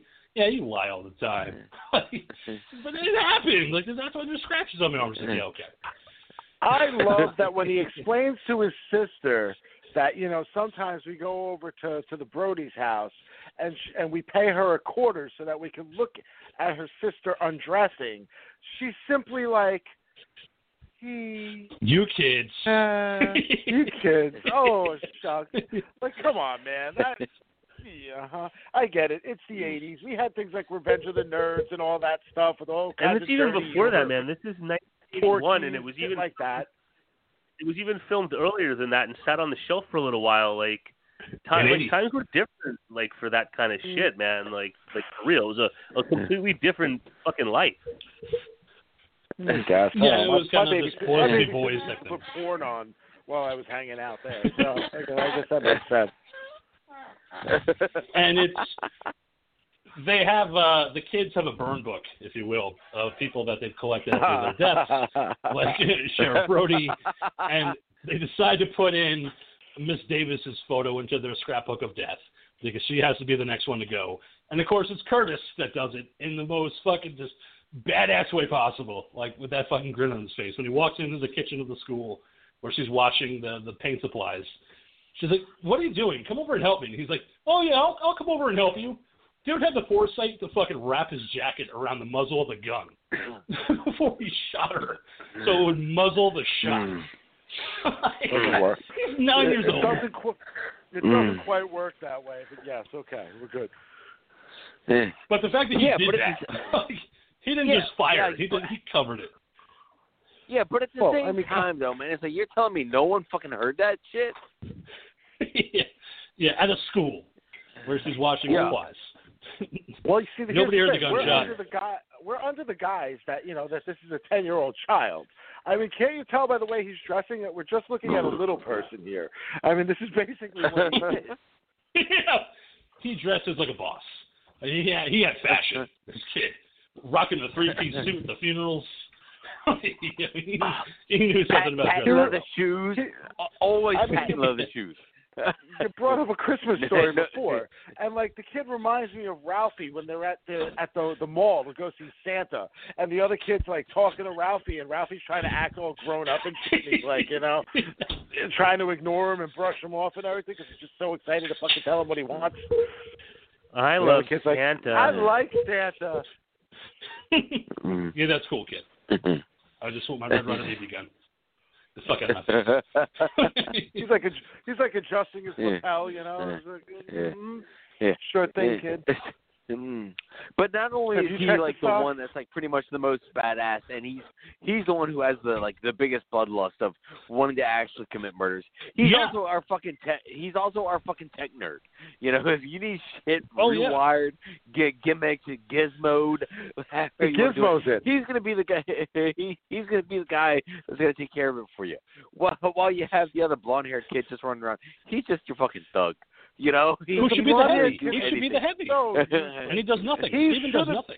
He should have been the one killing people. If you were going to make the one kid the nerd and the gizmo kid, the blonde kid should have been the one that was like the murderous one because he really was useless. There was no purpose for him at all. We wondered sometimes watching this, like, did he do anything? Has he done anything? And finally, you see him get caught in the closet for that little bit. Well, he was trying to kill the one girl, but he gets caught in the closet. The sister. Yeah, and he should have been the heavy because he was the quietest. He didn't really talk. You would think he's going to be the silent killer, but it's really Curtis, and it's Debbie. She's the cute one. She's the one that's going to lead you to your death, and it's Curtis that's the one going to be pulling the trigger. Steven just had no place. Like he was there just kind of hang out. I'm killer too. Curtis, I like what you do. Don't make me a widow on my wedding day. Because when you have the sister Joyce returning home and seeing the note on the door from apparently Timmy saying he went to the junkyard, and she goes there to look for him, you have the one kid driving this black car chasing her through the junkyard with the hood on, and the other kid playing the brakes and the gas pedal. I was like, well done. I was like, but again, that should have been Steven driving the car. I could give him something to do. Yeah, well, I thought that was Steven driving the car, and it was, Curtis that was working the pedals and the gas. I thought it was the other way around. I thought it was. Yeah, you might be right. For some reason I thought it was Curtis driving and Steven working the pedals. I didn't see any glasses going through their wannabe KKK hood while they're driving around the junkyard. Did anybody else notice sundown hood? When they were driving around the junkyard on the very obvious dirt and gravel, although the tires kept squealing and squealing like they were on pavement? Yeah, exactly. That happens all the time. Yeah, of course. You just haven't been around enough junkyards, Dean. You don't know, man. But it's a weird moment to have a chase scene with a car in this movie where it's like, then the car goes over the little hill and then crashes and like, fuck, she got away. We'll get her. It's fine. We'll get her. Have to wait it out. I love when she gets Meanwhile, tangled up in the wiring, sheriff shows up. and she, she can't get out of the wiring, and they hop completely out of the car, right in plain sight. Right in plain sight. Mm-hmm. Even Zach at that point was like, she would have seen him. And I'm like, yeah, but she's busy looking. He goes, yeah, but your natural fucking habit is to look up because, you're going to try to see where the car is coming from still. She's busy struggling, literally pulling her foot out of a freaking wire that's got like a 2-foot gap in it. Okay, while these two kids just came running out of the damn thing. Yeah. And, of course, he tells the end-up sheriff about the deputy, I should say, about what happened. But then you have this information dump where it's like, I like astrology, and that's my thing. It's like, Timmy, I'm going to give you a little lesson about these 3 kids that were born. Yeah, I know. But it's the information dump sequence where she's like, well, for some reason, Earth and the sun were blocking Saturn, and that's why they don't have emotion. So that's why they're acting so weird. Well, yeah, no, she starts with the whole, they must be missing something. And, at that point, it's for us as the audience only. Because it's like, yeah, we know what they're missing. They're missing their fucking ability to actually not murder people. They're missing their humanity. That's what they're missing. They're missing empathy. Feelings. But they have no feelings. They needed the kindergarten. The one scene in this movie that we move on to is the birthday sequence, which, I mean, it's everybody gathered for these 3 kids' birthday. Everybody's having fun. It's a Mighty Mouse scene. Mouse. How many fucking cakes do they need to have? Like, I've been to many birthday parties as a kid. They had like 80 fucking cakes. These kids I think it was 3 of them. There were 3. No, there was 3 plus the 2 in the kitchen. There was 3 that they set out for the 3 kids, and then there was 2 additional ones in the kitchen that they had to go in the kitchen for to get because they ate through the 3 cakes already. That's not 80. Let's not over fucking exaggerate. That's a lot of cakes for a birthday party. Okay, you could have been like, there were like 10 cakes. At least that's only double. But I mean, come on, you're going from 5 to 80, man. It's just a lot of fucking cakes. Like that was like, why are there so many cakes at this party? 3 kids, a lot of people. They all have their own social circles. They have their own family members. I mean, that's like when you try to get my family together for shit, man. Fucking A, man. 1 cake handles like 4 of us. But even in the movie, they're like, these kids are going through this cake like I don't know. They're just devouring these cakes. Got to get another one. But at the same time, you have Debbie, Steven, and Curtis plotting to blame Joyce and just make her seem like she's crazy because she knows that they're killers. But they have to figure out a way to get around this. Like, how do we just make her look like she's crazy? Oh, well, I'll just put icing on all these cakes. And then I'll just hide a rat poison bottle behind my back. And it'll look like I poisoned everybody. Nice, Curtis. Ant. They didn't go rat. They went ant. It was ant poison, yeah. I said, yeah. not Uncle Poison. It was ant poison. It was only going to affect the women. Because not only am I younger than you and smarter than you and I can gizmo shit, I'm now going to outwit you in a Sherlock Holmes kind of way with ant poison. Are you ready, Joyce? Let the games commence. We're gonna make her. Gonna make everybody think she's crazy, dude. The scene where he's like licking the icing himself, it's just done so gratuitously, like nasty, dirty.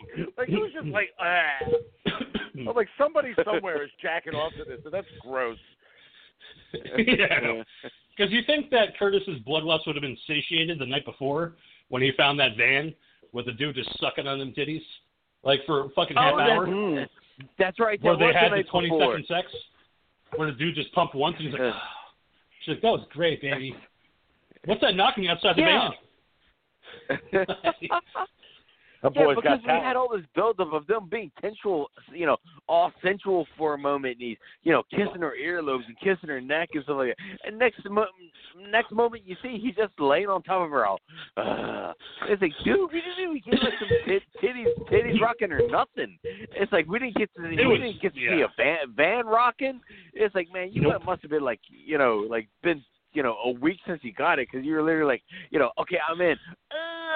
Okay, I'm good. Was it good for you? Yeah. It was Halloween-style sex like the opening of Halloween, and the guy's running downstairs, putting his shirt on, going, "It's going tomorrow." Like, what? You just went upstairs. There's no way you just did that. Peace out, son. You know. But with the party with the rat poison, you know, when Joyce discovers it, she runs outside smacking these plates at everybody's hands. Don't eat the cake. It's got ant poison in it. And the one kid automatically grabs his stomach. Oh. He hears ant poison. Over. Yeah, it's funny. There's two scenes where something like this happens. It's almost like I wondered if like they didn't tell the kid that there wasn't really poison in the fucking thing. Yeah. And that's why he doubled over as soon as she came running out. They were just like, you know what, fuck it, keep it. It's fucking funny. There's some poison in the damn thing. But then there was also a scene with the little girl, the little blonde girl, during, I think, her sister's funeral. You see her clearly look at the camera. She's looking over at the camera because they were cutting so many times because, like, you could see her face. She's fake crying once. Then they cut, and then there's no tears whatsoever. Then they cut, and she's fake crying again. Then she's, like, all red in the face from, like, heavily weeping. And then they cut one more time, and it's all within, like, a couple of seconds, these cuts, and her face is completely clear and dry. So it was just, like, editing, like, horrible. But, yeah, there's one scene she just looks directly at the camera. I'm like, holy shit, she looked right at us. Wearing the exact same funeral clothes for the dad, too. Everybody's in the exact same clothes. Yep. Again, another funeral, another day. But yeah, that whole scene with Beverly. I got one suit, man. I wear it to everything. Fucking funerals, parties, weddings, you name it. That's what I fucking wear, man. 3-piece. But yeah, with Beverly, she discovers the book, the murder book that Debbie has accumulated with all these people in it. And she's like, "What the fuck is this?" Well, I don't know. Just better not go tell Mom. She's like, "Yeah, I'm going to tell her right now. Look at this book That's my that personal Debbie has." property. Yeah. Well, I don't know. Curtis left that here. It's not mine. She's like, Beverly, just shut the fuck up. Like, just go away. Bitch, you just said, you just said it's your personal property. That's my angel face. You don't dare tell her that she's a murderer. All right? She's not. She's my angel face, and I love her. Well, it does show the whole that. dichotomy that you have between a male sociopath and a female sociopath, of the female's ability to blend in better to better hide throughout society, you know? Debbie did it well. She was able to act like a victim the entire time, and everybody believed her. Yeah. With Beverly going back into her room, and she has to change because she's going to go out and meet Willard.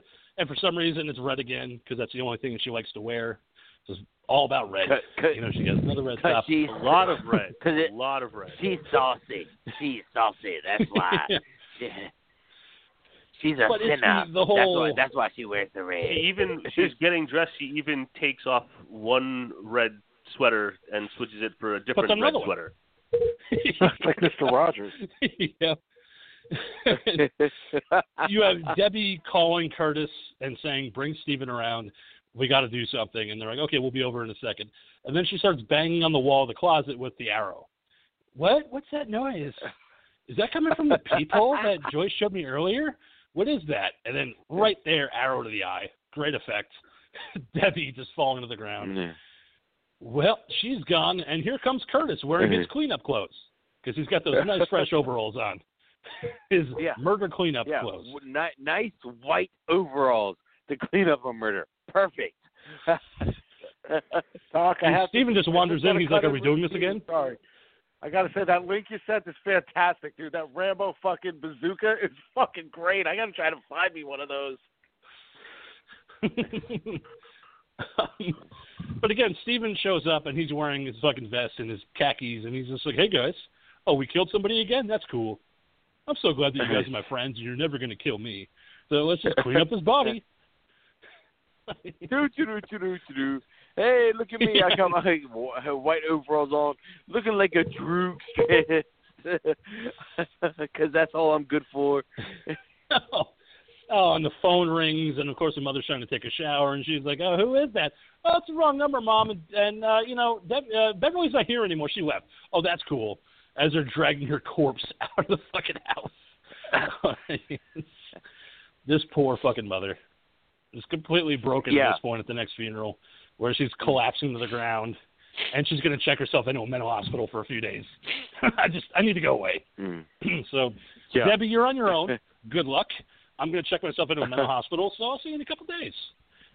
Yeah, no sitter, no nothing, no aunt. You know, it's like, what the fuck? Yeah, just be safe, and I'll talk to you in a couple days. You're 10 now. America, You're old enough man. to take care of yourself in 1980. They don't live in the big city. It's not like there's murders or something going on around the town. None that you could be attached to in any way, shape, or form. No. So you'd be fine. No. Well, no. I mean, it's nothing like, you know, you're worried about either. You know, it's not like your dad died or your sister died. Nothing like that, you know. And it's like the monkey had said, you know, there's not a lot of kid-on-kid violence in this movie, except for the one kid that gets chased by the trio into the back of the house where he gets strangled by the sprinkler hose. And that leads, Joyce to find them. She's like, we're just playing. Not doing anything. You just strangled with a fucking hose. You see the little girl step up and, like, you know, turn around and be like, stop it, you know, thinking smart, you know. We see her ready. Yeah, no, she was intelligent. They really should have worked Leave him alone. Like you said, Monkey, they should have worked in some kid-on-kid violence. They should have eliminated the little blonde kid.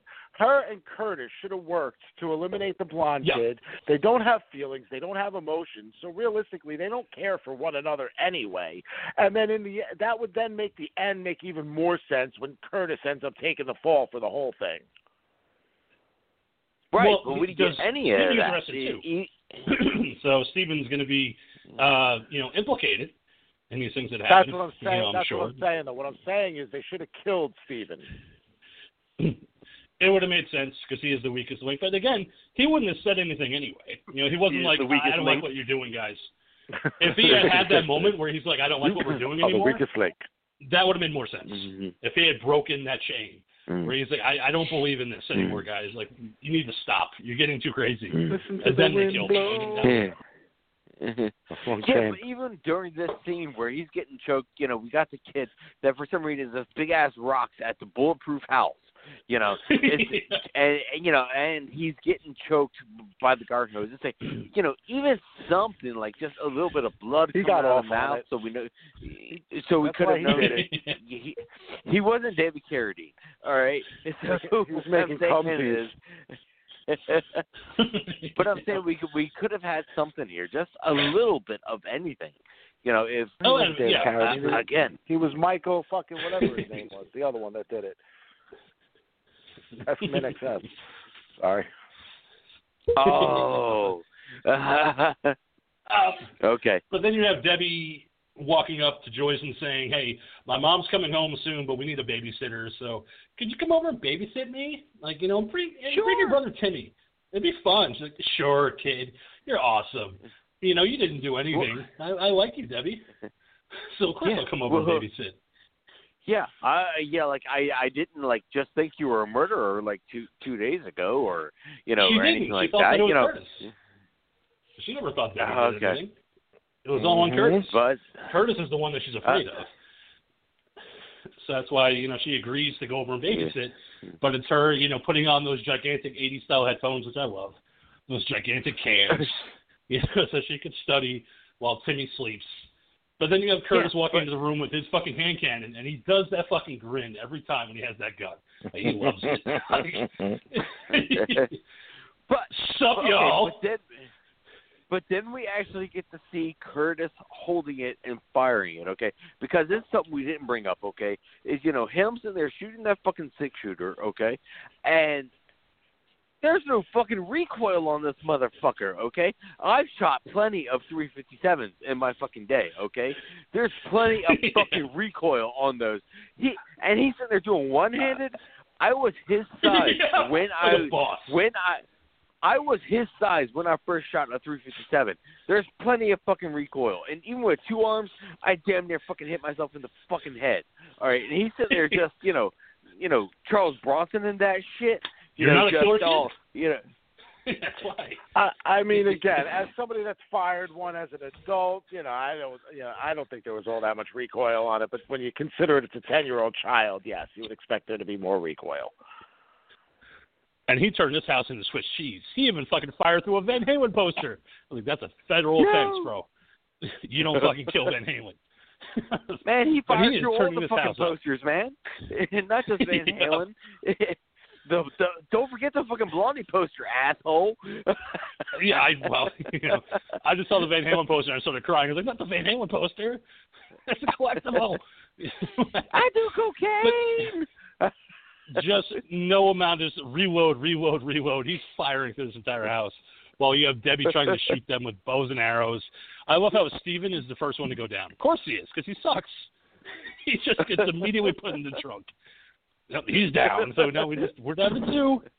Come on, Curtis, what do you got? Buck. Beat the shit out of this kid because he's out of bullets. I just love it. When Timmy charges at him and just starts slapping him, I wanted him to start crying.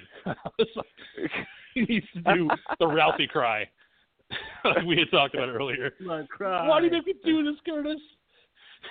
You son of a bitch. But yeah, again, you know. But so we're now like at the climax of the fucking movie. Somebody could have taken something, any of them could have had something where we could have at least had a fucking flesh wound. Anything. We're talking about, arrows flying through the house. Jump ropes getting thrown and people getting choked. 357 is being fired throughout the entire place. Timmy could have at least gotten wings. What the fuck? No, yeah. Horrible shot. He could shoot his teacher, but he can't shoot the kids. Just he's not that good of a shot through walls. But you have Joyce breaking the security system. But you have Joyce breaking the security system so that everybody can get out, so they can call the police, and then Debbie doing the quick dip. See you guys later. It's just crazy. I'm not getting caught. Fucking yeeted out the window, man. That's what she did.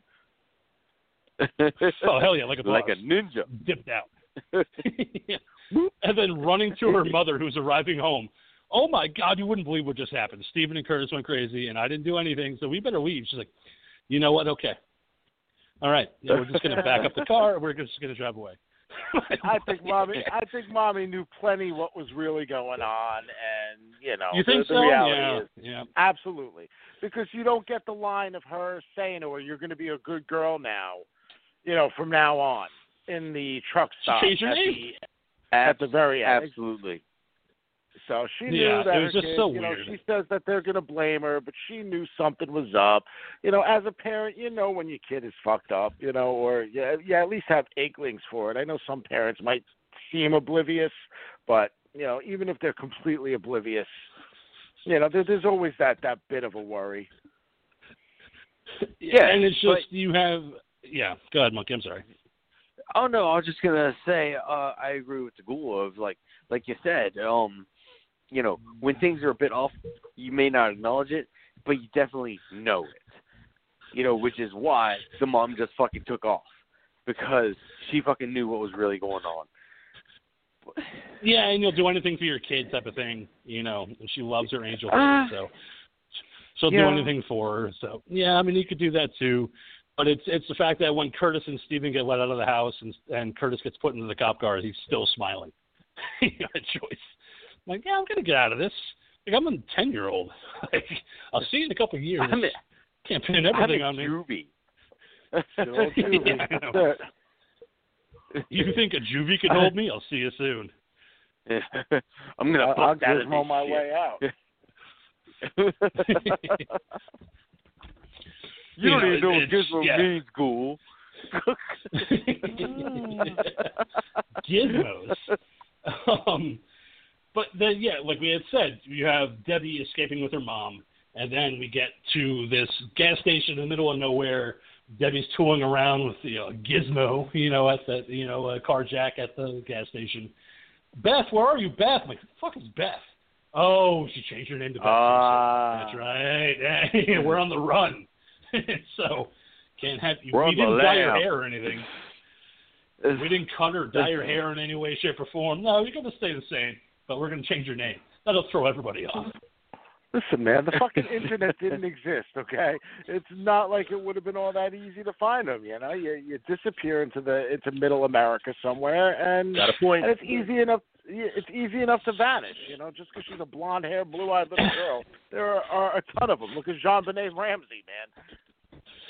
Yeah, but even back in the 80s, they had that whole thing about kidnappers taking kids from malls, taking them into the bathroom, cutting their hair, dyeing it, putting on different clothes, just so they could escape with the kid. I mean, that was always a danger. I mean, I remember seeing that in the news all the time about, kidnappers, in the 80s, and what to watch out for. Well, yeah. You'd also want to think you're going to do that with a kid that's you're thinking is going to try to get away from you, as opposed to this is the kid with her mother. She's comfortable. She knows she's safe. So I think, not hiding it is probably the smarter way to go. Changing the name, obviously, is the necessary thing. But, of course, despite telling her mom she's going to be a very good little girl, she obviously killed somebody. That poor mechanic. He just got Michael Myers, at the back of this gas station. He's dead. We get to the finale of the film. And we have the one black dude in the movie, and he's dead. We have one black person in the movie, and he's dead. He doesn't even get a line or nothing, just underneath the fucking truck. Just another victim. I'd like to think that she got sold to the Blues Brothers, but she didn't. How much for the girls? How much for your wife and your dog? But see, that's how that is the continuation of the story. Is we find out after they change their names, after they live their lives. Okay, we find out that she married well. She remarried. She remarried well. Okay, and apparently he had two older daughters. Okay, that were blonde, and she brought her. They ended up in Chicago. Blonde, and ended up in Chicago again. And this is where the story continues. Is through the Blues Brothers movie. I love that you put that clip up on the Talking Terror page. Even though Bloody Birthday came out in 81, Blues Brothers in the 80s, it's like a great continuation. Yeah, but because if the Blues Brothers hadn't left the restaurant, we know she would have fucked their asses up. We know that now. Yeah. That's why she was smiling at the table. A movie has to see. Blues Brothers. Oh. I'm a fan, and I don't like musicals, but I do like Blues Brothers. One of those movies you just have to watch. I am too, just because it's a great movie where not only is it classic 80s comedy, but it's also one of those 80s comedies because it's just so full of so many musical cameos. Oh, yeah. A ton of them. Ton of blues. Musical sounds good fun to me. It's my kind of thing. I just, again, never got around to seeing it, man. I will, though. It's one of those things, hit or miss. It definitely is. Yeah. You're either going to love it or you're going to hate it. Yeah, directed by John Landis, again, based on the original SNL skits of the, the late 70s, that kind of stuff. But, it's just good, silly fun, and that's all it is. But when you get to it, and you'll let us know. Just don't watch the sequel, Blues Brothers 2000. No. Avoid it. I'm going to go ahead and disagree with that because while obviously the original film is far superior. Don't get me wrong, Blues Brothers 2000 is pretty close to terrible, but there is a tremendous musical sequence in the back half of that film that while I wouldn't slog through the whole film to get to it. The musical sequence with, pretty much just about every musical legend at the time on the planet backing up B.B. King while he performs How Blue Can You Get is pretty fucking spectacular. Yeah, to that I will give you to it because there is a couple of good musical moments in Blues Brothers 2000, but overall that movie once you lose John Belushi, you lose the backbone of that movie. I mean, John Goodman's great, but he's not John Belushi. It's not supposed to be. But all right, so that was Bloody Birthday from 1981. Monkey, it is your pick next week. What do you have for us? It is, and we're gonna go to the far, far future from 1981 to 1986, where we will be covering Tobe Hooper's Invaders from Mars. Ooh, good pick. That was a childhood favorite of mine. Invaders from Mars is a very good pick. Available on YouTube and Tubi. I will be sending everyone links, okay? So that not only can the rest of the Talking Terror crew watch, but you at home can watch as well for next week's pick of Invaders from Mars. Yeah, I know this Absolutely. one. I know this one. I haven't seen this one in a very, very long time. I'll be looking forward to taking a peek at this one again. But this one I remember this one fairly well. I've definitely seen this one several times. I watched it like 2 months ago, just as a refresher. I thought it was on Tubi, and I was like, I got to watch it because I wore out those tapes when I was a kid for the rental stores of Invaders from Mars because it was scary, it was funny, it was Toby Hooper, who I just seen from Texas Chainsaw Massacre, so I wanted to see what he could do with Invaders from Mars. So that is next week. So again, thank you so much for that pick, and Dean, thank you so much for joining us tonight on the show. Yes, my pleasure. So much fun as always. Goodbye. Monkey, thank you so much for joining us, and we look forward to talking about your pick next week. All right. Thanks for listening to tonight's episode of Talking Terror, and let me come in your ear. Good night, everybody. All right. Ghoul, why don't you hit us with a plug as we close out tonight's episode? Oh, hey, everybody. I want to say first and foremost, thank you for all of the activity that has been going on the Bonfire Bee Designs site over on Etsy. It has been fantastic. Keep it up. She's making stuff like crazy, and things are just selling like crazy. So she's trying to keep up with everything that you guys are buying. Like hot cakes.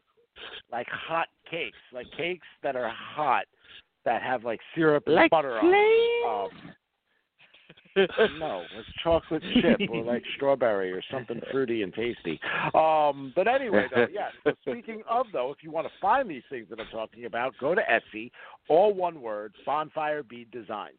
And you're going to find all kinds of handcrafted jewelry and other beautiful pieces, bracelets, necklaces, pendants, all kinds of stuff. And like I said, she's working her ass off, and again, she's going to have everybody's orders out by tomorrow, I believe it is, and everybody who has ordered in the last couple of days will be seeing their stuff soon. So thank you again, and, keep it up. Tell your friends. Get on over there. That is awesome. Support small business. Support small businesses, people. Got to keep them running. I know I've directed a lot of people to that site over the past couple of weeks. I've seen a lot of posts on my Facebook pages of friends going, anybody got a small business they want me to support? I'm like, fuck yeah, I do. Oh, it gets me so much sex. So much sex. Yeah, that's great. We should be making porn tapes at this rate.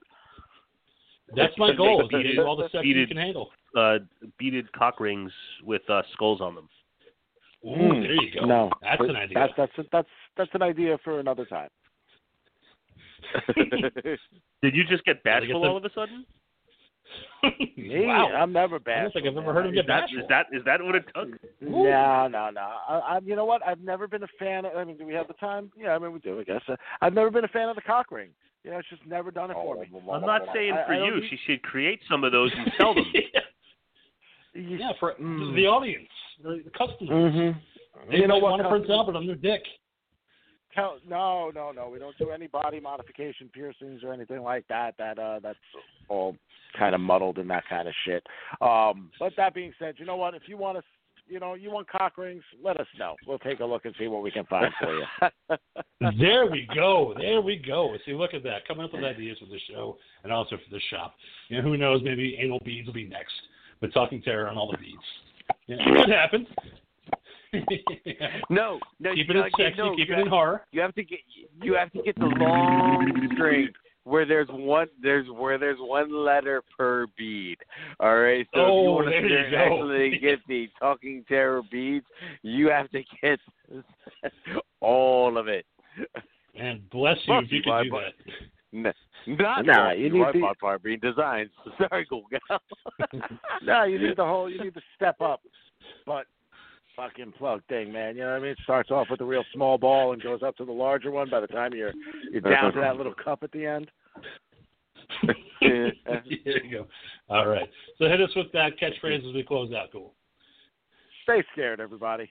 Stay scared.